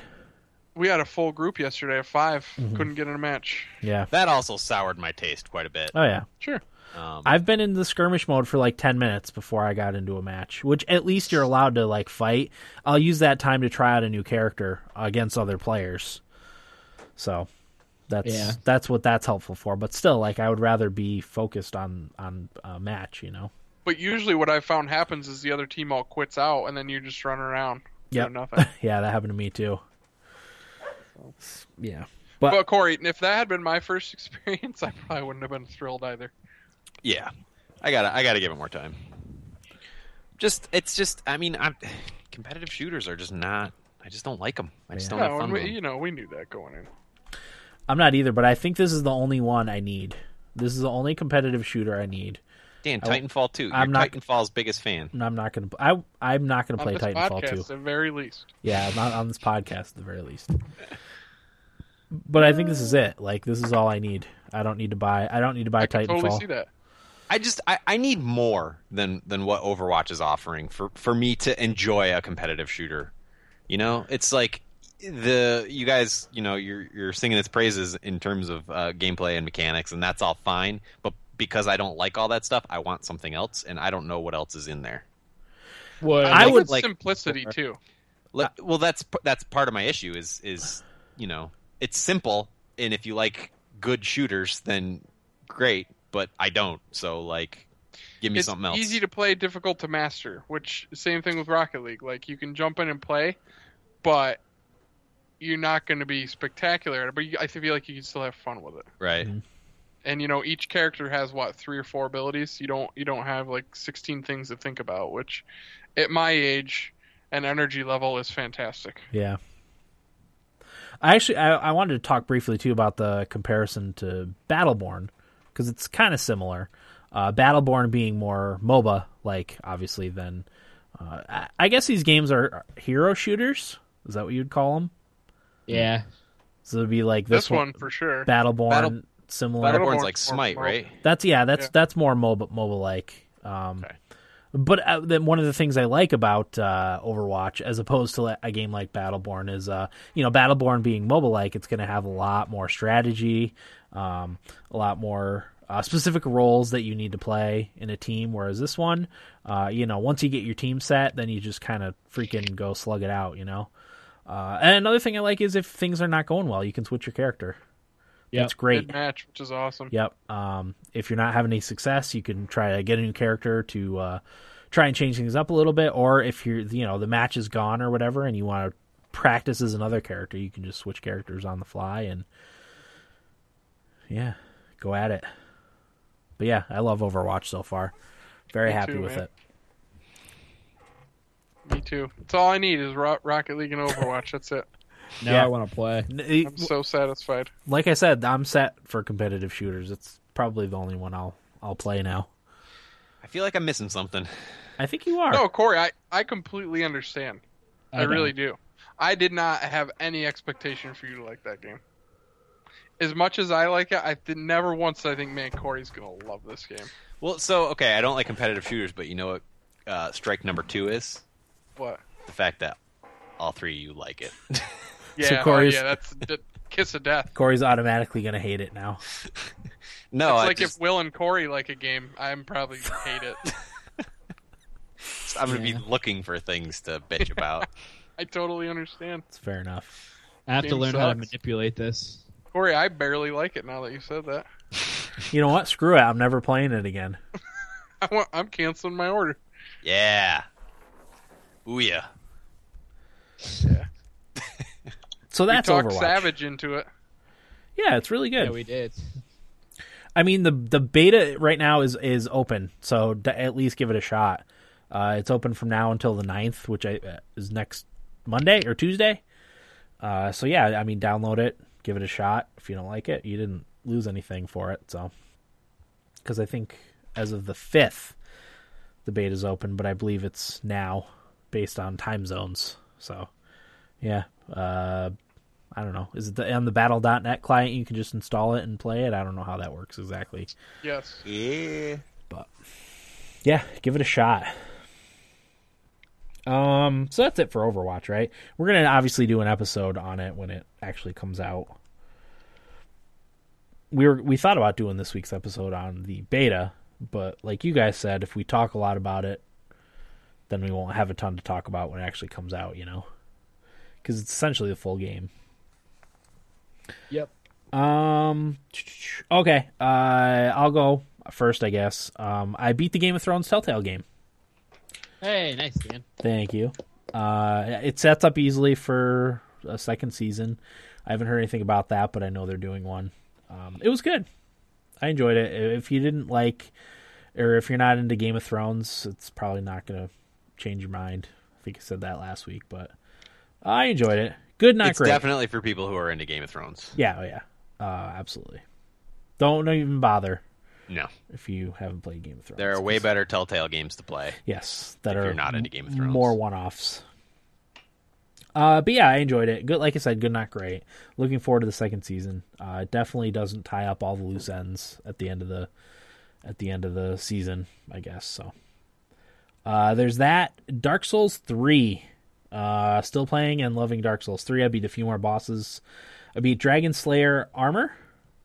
I beat the Osiris, the Consumed King, and Champion Gundyr in my last time playing it. Major spoilers, Dan, but what'd you think of Dragon Slayer Armor? It was cool. He was a cool boss. Wow. I had a lot of online jank when I was trying to fight him. Like the first time I went in. Wait. Before you say it. Okay.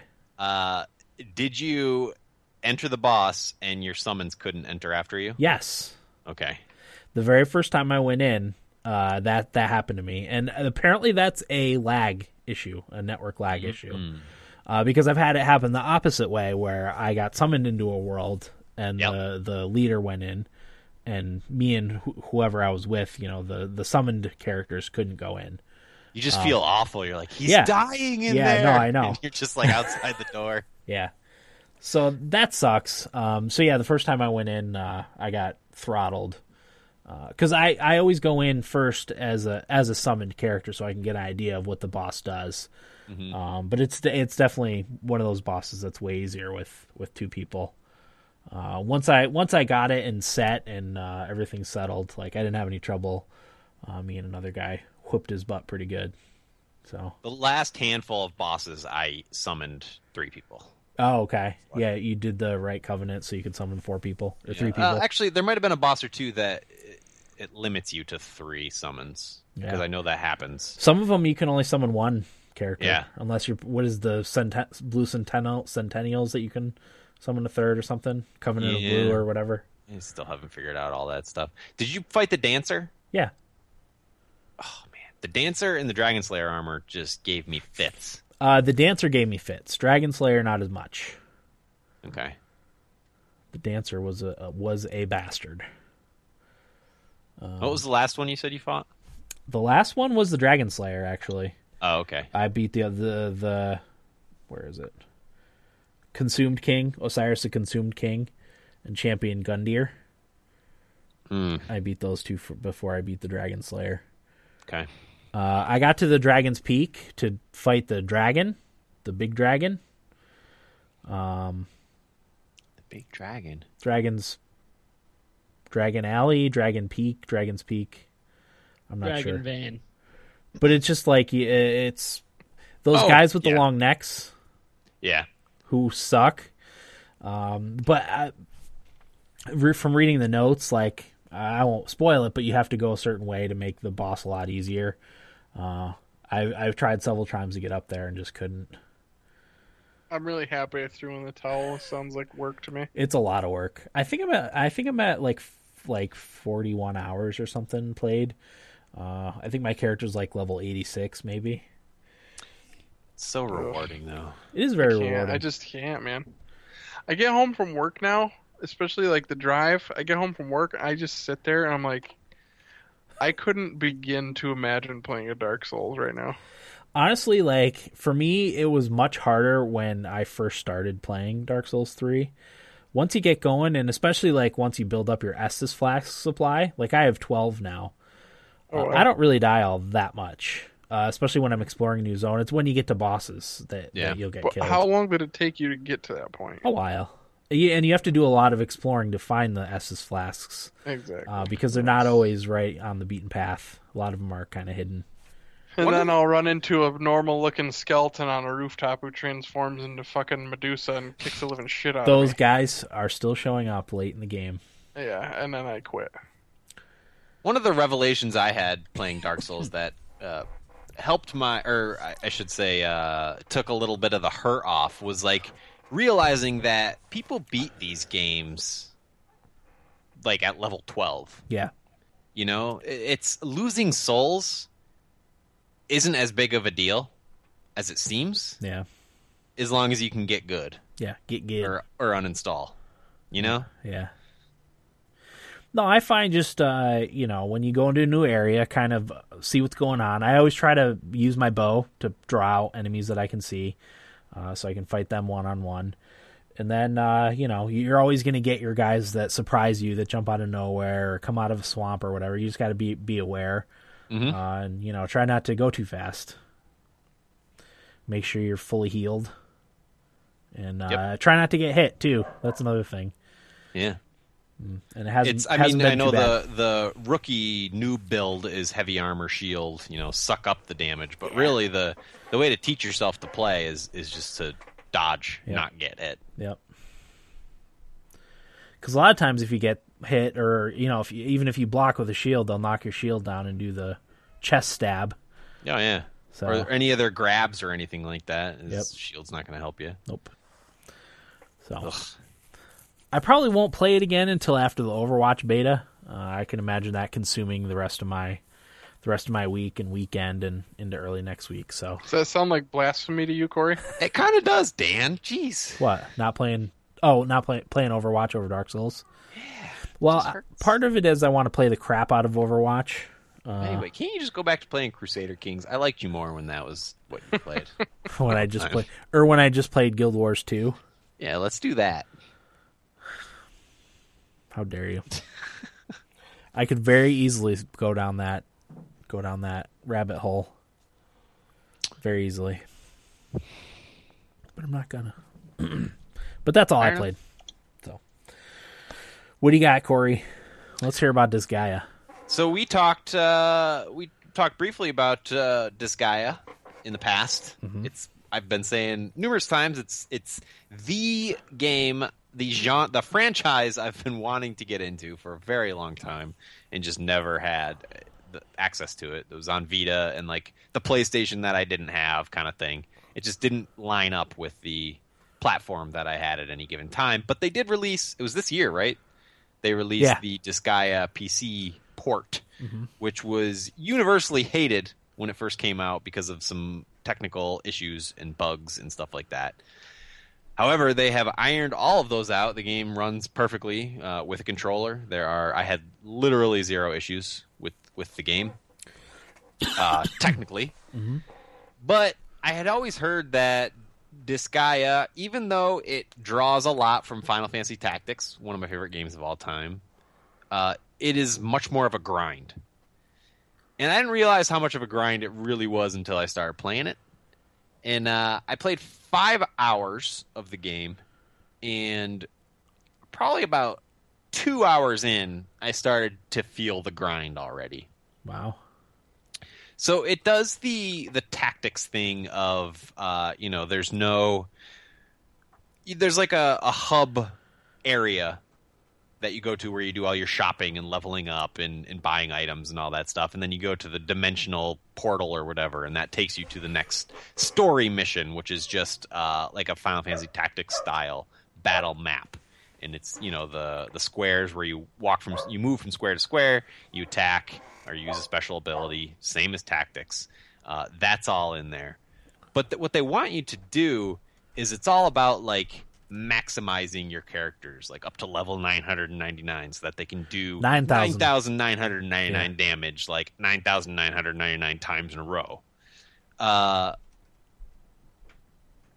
that's just, I get it. I get why people would like it, but after I played about 5 hours of it, I felt like I had seen the whole game. And from then, it's just a grind to beat it. Wow. I could be wrong. But that was kind of my experience with Disgaea. They do a couple things more interesting outside of what Final Fantasy Tactics did. Like on the battle map itself, they have in some spots colored tiles that are like boosters. So like a red tile will be enemy attack times 3. So if an enemy's standing on that and it attacks you, it'll do 3 times damage. But they also give all your characters the ability to pick up characters and throw them. So you can go up to an enemy, pick it up, and throw it away. You can also pick up your teammates and throw them. So what I like to do early on in a battle is line up my characters just so, And you can do move and attack in any order. You can attack and then move, whereas in Tactics you couldn't do that. Once you acted, that was the end of your turn. But in Disgaea, you can attack and then move and then attack. So I would line up my characters just so and do like a leapfroggy throw thing to get as far as I could with a character, and then use that for this character to do an act that would benefit me in the battle somehow. So going back to the colored tiles, if there's a colored tile on the ground in the game, there is sometimes also I forget what it's called, like a pyramid that corresponds with that colored tile. And if you destroy that pyramid, which is somewhere on the map, it'll deal damage on that tile. And then sometimes there's multiple colored tiles, and you can do like a chain effect kind of thing. Like if an enemy's on a blue tile, you can go up and hit the blue pyramid, which will turn the blue tiles off and change other colors to other things. And if you set it up just right, you can pick up and throw pyramids and have like this weird chain effect thingy that does a bunch of damage to a bunch of enemies based on where they're standing, which is bizarre. It sounds crazy and it's really hard to explain, and you'd actually have to play it to understand. My brain it. hurts. Yeah, but it does add another like interesting layer to the tactics of the game. Nice. But it is like exactly what you'd think. Like it's just like a tactic style map, one after the other, and like enemies and special abilities and items and all that kind of stuff. And they do this thing where to level, any item you can actually level up, and you do that by doing a series of battles in the item world. So you put like an item forward, and your characters will actually enter that item and go through a series of battles, and if you successfully complete all of them, I think it's like 10 or something like that, your item will level up and be a more powerful version of it.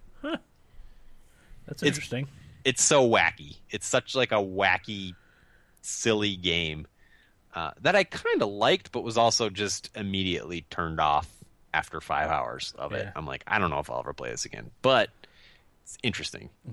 Would I like it? And that's the first Disgaea. I think of anybody, Will would like it most. Okay. It seems like his kind of game, but who knows? I mean, it's just the first Disgaea. I don't know what the other ones do. I know there's 5 of them. Yeah. And this is just the first one, so I'm sure they alleviated some of that grindy feeling. But I'm glad it was $15 on Steam, I think. And I'm glad I footed the bill just to get that initial experience and be able to say, I played a little Disgaea. Okay. So, if you like tactics, definitely give it a try. If you're into that, who knows? It might click with you.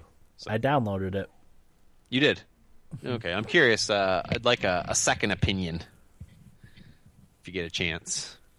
But it did take me that full 5 hours to really like figure out the game and see the grind part of it. Okay. I didn't even get that far.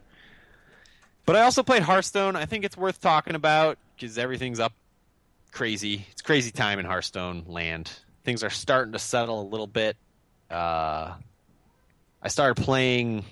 I just got annoyed with the whole Cthulhu. I think I talked about it a little bit last week, but the card that everybody gets with the Old Gods is this Cthulhu card that's a 10/10, and you can build a deck that levels up that card as you go, and then when you drop it, it does a bunch of damage depending on how much it's been leveled up along the way. I kind of got sick of dealing with all that bullshit, fighting decks with that. Like, the Druid Cthulhu is just awful because the Druids... minions have such high health that they're just a bitch to remove from the board, and you can't get through them, and they just drop like 5-10 taunts that you just can't get through, and they just level up their Cthulhu and then drop it on you, and then they laugh in your face, and it sucks. So I was trying to look for a way to get around that, so I went back to an old deck that I used to run called the Face Hunter, which is exactly that. Like, it's a hunter hero that just every minion attack is to their face to do damage to them and take them out before they can do anything. And I actually had a lot of success. I won like 6 matches in a row with that against all these bullshit decks that, like, before they had an opportunity to deploy like their strategies, they were done. Good. Screw them. That's what I say. It felt really good, like Yeah. especially the Druid Cthuns. You just before want they to be gave like, you- right here, buddy, right yeah, here. Corey, you look like an old bitter Hearthstoner right now. suck on that Grizzled. Hearthstoner. Grizzled Yeah. against all Yeah, those exactly. newfangled Yeah. Cthulhu decks.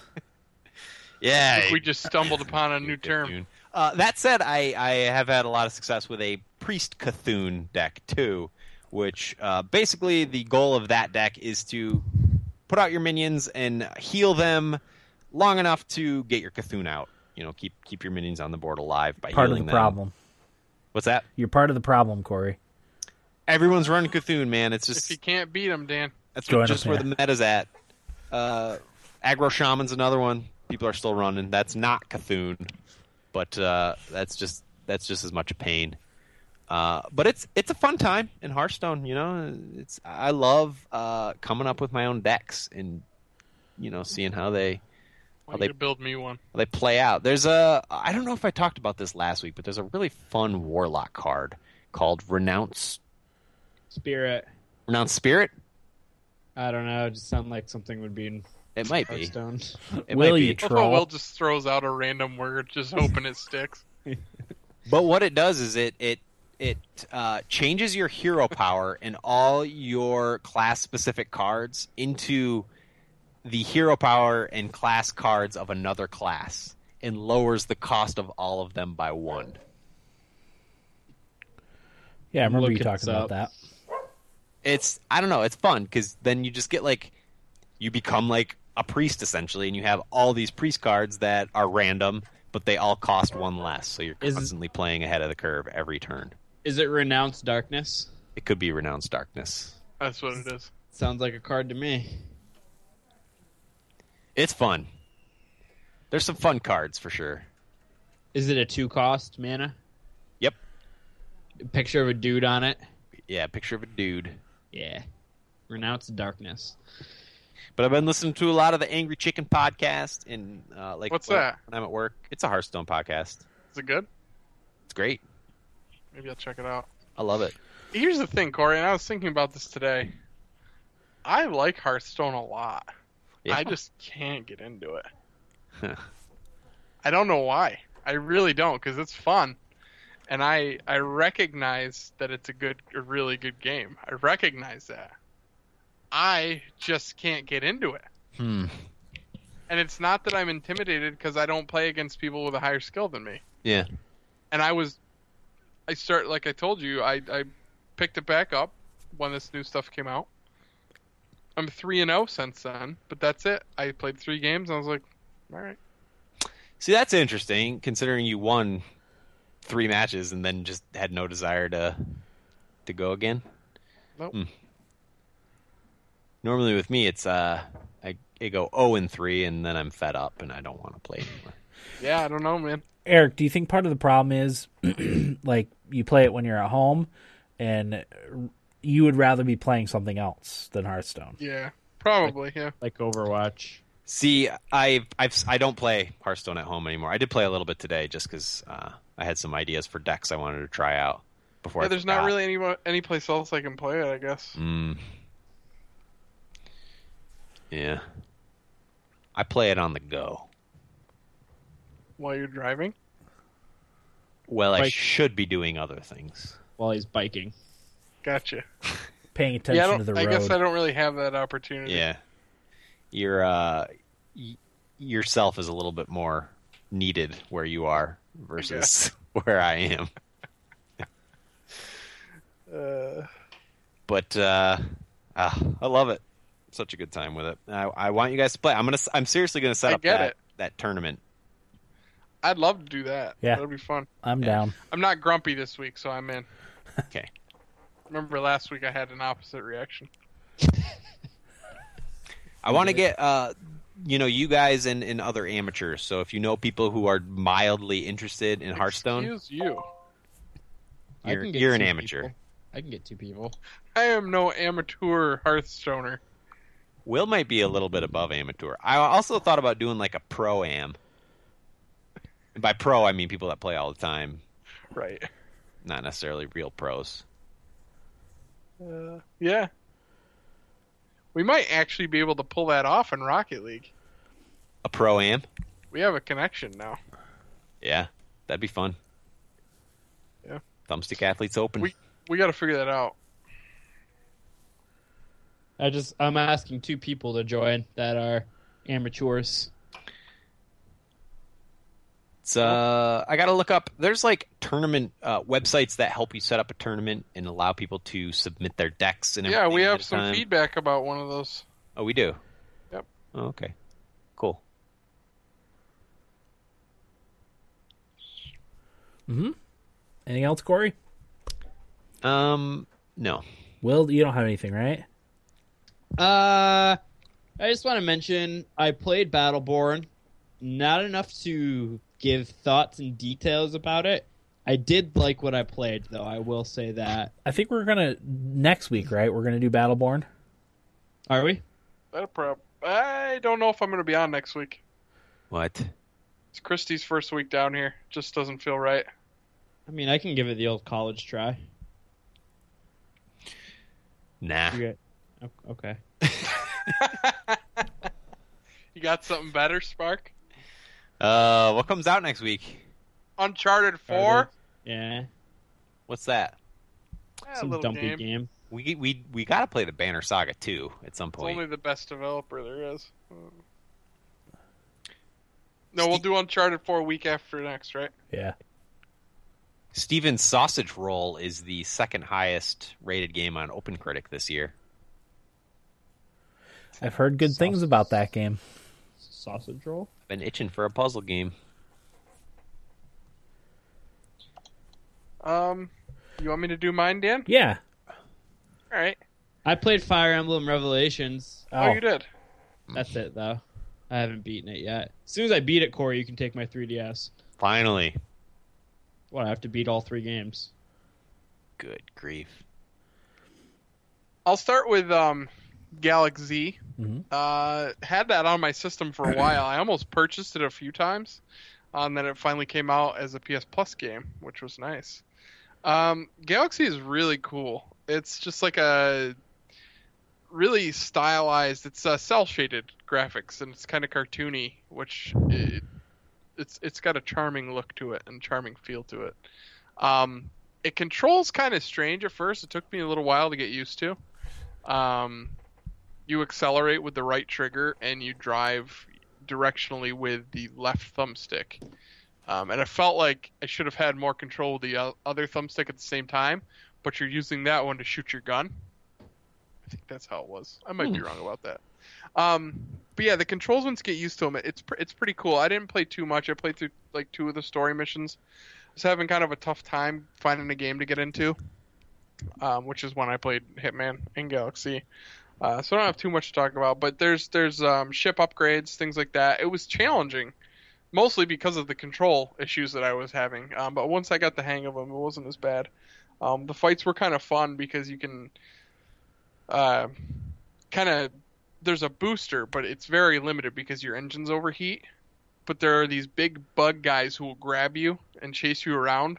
So it was fun to kind of boost around and use the controls to your advantage and use your ship's agility against the big, dumb, slow bug ships. But I had a really good time with it. I think Corey would probably like it the most out of all of us. I think he should give it a try. Well, what's the deal? There's like seasons or something like that? Yeah, 5 seasons. What does That's that just mean? their name for story. Oh, okay. Yeah. Okay. Gotcha. It may as well be called chapters. I think there's like 5 chapters within a season or something like that. Is it kind of like Faster Than Light, like the upgrades and stuff that you get along the way are randomized? No. There's a shop. Everything's... Oh, okay. So you're actually like earning some sort of currency. to Yeah, like at upgrade the it. beginning you unlock you basically go rescue a ship who then becomes your shop owner, Gotcha. and you purchase upgrades from him. You also have to purchase refills for health and ammo, which is kind of a bitch, and that makes the game kind of difficult.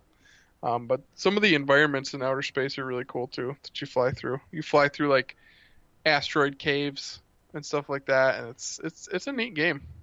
Really cool. What else did I play? Alien Nation I played, which is from the makers of Resogun and Dead Nation. Alien Nation was a blast. It's only $20. Played all day. I think I played for 9 hours in one day with Jared. We were hoping to have a beat, but boy, is there a difficulty spike on that last mission, because in all of the other missions, when you die, you just respawn at the last respawn beacon that you had activated. You don't really lose anything. You don't lose any progress, anything like that. You just respawn and keep going. On the last mission, there are 3 bosses, and you have to beat all 3 of them in one shot. So if you die on the first one, you go back to the beginning. You die on the second one, back to the beginning. You have to play through the whole thing again. Huh. And it's a bitch. It's really hard. And I was actually listening to another podcast today, and he said that it was Jeff Gerstmann on Giant Bomb. He said when he played it, he had to go back and grind some levels because it got pretty tough towards the end. So that's probably what we're going to have to do. But I had a blast with it. It's a lot more than what I expected. It's not super deep, but it's like a mix of Helldivers and Diablo. It's a twin-stick shooter. There's 3 classes. There's a tank, a medic, and assault or something of that nature. But there's loot, basically. You're upgrading loot throughout. And there is a skill tree. You have passive skills that are the same for everybody, and each class has its own skills. But it's just a lot of fun. Really fun. No real story to it. Just killing aliens, having a good time, using your awesome-looking skills, and blowing shit up. Nice. But It does seem It was like a one of those games you like binge play in an afternoon. yeah, and I don't love twin-stick shooters myself, but I had a really good time. I probably wouldn't suggest getting it if you're going to play it by yourself. If you have somebody to play it with, it's a really good co-op game. And one of the cool things is it's kind of like a drop-in, drop-out co-op. It's not kind of like that. It is like that. So you can set your game to private, or you can have it public so people can just jump in, and that increases the difficulty when people do that, it makes it kind of fun. But you can also revive your teammates and things like that. So it's a blast. Not a lot of strategy to it. It's just good old fashioned blowing shit up and having a good time. It's like Nice. Gauntlet. Yeah, Gauntlet's Yeah. great too. it's way better. You know what I thought of too watching you guys play was that I can't remember what the name of it was, but it was a PlayStation game where you were like demon hunters or something like that, and one guy had like a crossbow. Yeah, What was I know that what game? you're talking about. Did we play it? I'm sure we did at some point. This is going back. Like I want to say like Heretic or something like that. That sounds very familiar. I do know That's what a you're talking game. about. It's not I have no Heretic. It's like 3-player. Pretty sure it was 3, not 4. I don't know, man. Not ringing any bells for me. Well, while you look that up, I'll talk about the last thing I wanted to touch on. I wanted to go back to Rocket League Hoops, which I played significantly more of this week, especially with Jeff on Xbox. By the way, it's running better on Xbox now. That's Still good. not perfect, but it's better. Mhm. I think I gave Rocket League Hoops kind of a raw deal last week. Once I got used to it, and kind of figured out what I was doing more, I do still think there's a pretty fair amount of luck that goes into scoring goals in hoops. But I've also figured out how to play defense a lot better with a goal that's laying flat as opposed to standing up vertically. Yeah, and you kind of get a feel for where to bounce the ball off of the wall to get a good shot and things like that, and where to set your teammates up and have your car placement. So I actually am kind of enjoying Rocket League Hoops now, so I'd like to take back what I said last week. Okay. Yeah, it was a good time. We're always willing to admit our mistakes here on the Sure, Thumbstick sure. Athletes I had a podcast. really awesome save where I came up through the bottom of the net and saved one. And those feel great. Yeah, those yeah. almost feel better. They're harder to pull off than saves in regular Rocket League, so they honestly feel a little bit better. You just wish you could do that in basketball. Like put your fist up through the bottom of the basket, like to block the ball out. That'd be fun. So yeah, good stuff from that. Andy G in the chat says Hoops is pretty tough, which is true. It's hard to score. He said he's digging the addition of Rocket Labs playlist being added to Expo, and I didn't know they added that. Rocket Labs is awesome. I haven't played it nearly as much as I should, and I guess they did some updates to some of the maps, and I should really check that out. I feel bad for the Xbox players, not only because of the stuff we talked about before, but because it doesn't have the cross-platform play. There are not many players on there, and anymore when I get on my PS4, there's over 100,000 people on, unless it's like a crazy time of day. But usually on Xbox, there's far less than that. They really need to get connected with the other two systems. Yeah, that would be great. Have everyone in one big pile. Absolutely. It's the first game. I figured out the name of the game. What was it? Hunter the Reckoning. I don't think I ever played it. The name sounds familiar. Did I have it? Somebody did. I know I've played it with somebody. We did, I think. Me and you? Because I remember playing it. Okay. One guy's got a crossbow, one's got a shotgun, and one's got like an axe. Huh. I'm sure it was fun. It's a good time. Oh, and somebody's got 2 pistols. All right. Anything else, Eric? No, sir. All right, let's do feedback, shall we? All right, this is from Tito in LA, who says, concerning the Rocket League Championship Series, we never got to play a game. Minutes before our first game Saturday morning at 9 a.m. Pacific, Smash.gg went down and was out for a few hours. Me and my teammates waited for a while, and eventually we got our code for the lobby and waited another hour for the other team, but it wasn't clear what was going to happen with the outage and everyone's schedules thrown off as a result. We had to leave and go on with our day because we're adults with errands, and around then our LCS came out with instructions on the makeup times. At around 5 p.m., the other team asked if we were going to play, and we notified them we weren't home anymore. We didn't bother to get a moderator because we were kind of over the whole thing by then. Annoyed, frustrated, but it didn't matter. Rocket League then gave more instructions a couple days later for a makeup schedule, apparently during the week, but I didn't have much interest. Was too busy with work, and since I'm West Coast and teammates on East Coast, coming with an agreed time wasn't something I wanted to figure out. I'll just watch the tournament, but that was a big mess up for a website that specializes in tournaments to go down like that. Says I'm playing Battleborn and Sunset Overdrive currently. I'm about to get hit with a lot of games I want to play with Uncharted 4, Overwatch Beta, and No Man's Sky in June. Totally. Yes, sir. Nice little lineup coming right up here. That is a nice lineup. Because you said Uncharted next week. Overwatch is the end of May. And then end of June is No Man's Sky, right? Yep. It's 24th or something like that. 21st. Rings a bell. I don't know. So, yeah. I'm hoping Overwatch can carry me through that. And the games I have to finish up. Yeah. I don't want to have to dig into the backlog again. I can't believe No Man's Sky's almost out. I know. I didn't think it was ever going to come out. And like you, Eric, I kind of cooled off on it until I watched the most recent videos on it, and I'm like, oh, man. I just stopped paying attention. Yeah. Well, I did too, but there also wasn't anything new about it for the longest time. And we still had the questions. I just let it leave my head. Yeah. You know what I mean?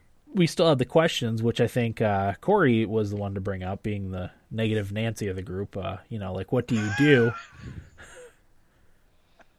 I resent Dan, that. we like to refer to that as the Corey wild card of the game. group. The wild card of the group. It's a little bit more friendly. Yeah, I gotcha. Wild card. But yeah, once Sean Murray got into detail and showed some more stuff, I'm like, oh yeah, this is gonna be good. Yeah. At least I hope it is. You can put your Twitter handle on planets. That's fucking cool. Yeah, but no one would ever see Corey, it, so it nobody doesn't said matter. you had to play it, all right? Oh, I'm going to play it. Corey, what game is worse, Overwatch or No Man's Sky? Considering I've hardly played either, No Man's Sky. Okay, good pick. It's worse. Is worse than Overwatch? I'm just funning. I have no idea. We'll see. I'm not looking forward to that No Man's Sky episode, I can tell you that. I can already hear it. We should drink beforehand. I have to We're gonna decide have whose side I'm going to take. Hey, guys, I have an open mind. Will, you should decide More than ahead of happy time. to- What's that, Dan? You should decide ahead of time whose side you're going to take, and I'm deciding right now. no matter man. Corey, what your thoughts on the thing is- game are.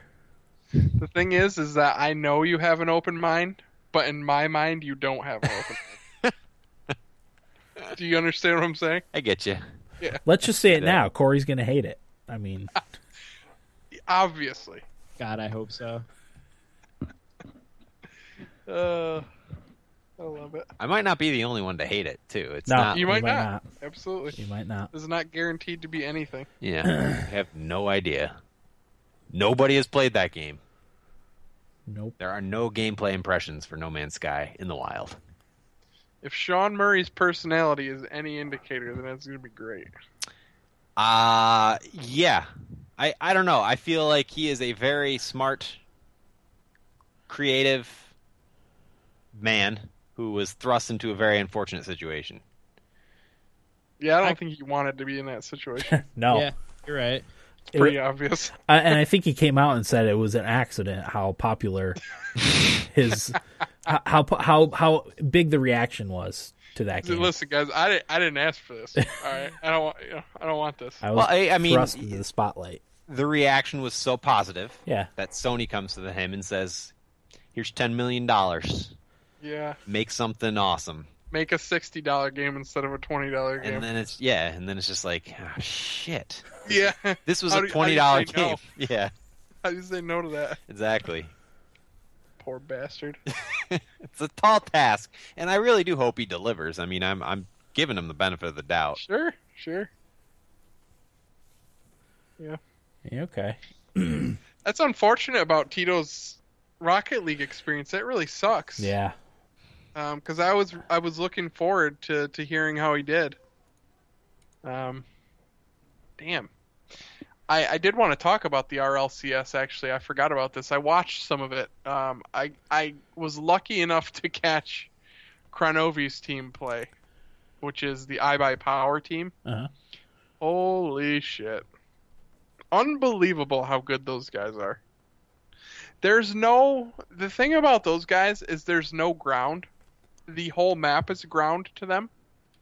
So what I mean by that is they're so good at using boost in the air that they can go on a straight flat line as if they're driving across the regular ground like a normal player would. The whole map, It's played up in the air. they're able to use the entire map the way that you and I drive across the ground. So you're saying I would have no chance of touching the insane. ball, Oh my god, no. not being able to do any aerials at all. No, but that's the thing. Like they are able to anticipate way ahead of time where the ball's going to be in the air and get there, like no matter what. Hmm. And you're talking about 3 guys on the same team that are all like that. Yeah. That's crazy. Yeah. Oh my god. It was fun, really fun to watch. Oh, yeah. though. And I should comment. One of our listeners, Savage, I've been listening to his podcast. It's called Live at Manfield.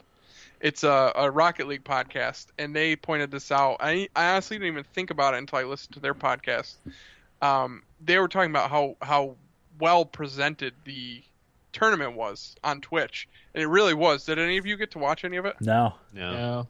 It was a really professional. Like they did a lot of analyzing after the games with pro players. That It really was helps really- too, Yeah, because it it was makes really, really well done. it makes it feel like you're watching ESPN or Exactly. NBC Sports or something like that. You know. Yeah, and the casters during the game were really good. Obviously, very knowledgeable. Like, it was really well done. I think the game's got a bright future. And like I said, it really seems like it's growing now on PS4, at least. Like, the numbers keep going up. I think they just reached 15 million users Nice. That's crazy. overall platforms, which is awesome. So, but yeah, Tito, that sucks, man. I feel bad that happened to you Yeah. That's a bummer. because I know you were looking forward to that. They got to figure too, like if it, like Tito said, if they have adults that are scheduled time for these tournaments, you know, like you can't just change on the fly. Like people have stuff to do, you know. Right, and he's also got the added thing of being in a different time zone Different than the time people zone. he was playing with. Yep, So, that sucks. That sucks. Yeah. All right. Any other thoughts, questions, comments? I got a question. Clements? What's up? Is it Overwatch time, boys? Yes, it is. Jeez. I'm going to start compressing the episode and go right upstairs to play. All right, let's do it. Usually I'll wait till it's done compressing and I'll upload it right away, but I'll wait till later to upload. So I can play till 11. okay, nice. So, 45 minutes of skirmish then. Hopefully God, not. I'm gonna be pissed. Hopefully not. All right, that'll do it for episode 250 of the Thumbstick Athletes podcast. I'm your host Dan. I'm work. Well, Curry. Thanks for listening, and get out of my basement. 1, 2, 3, 4.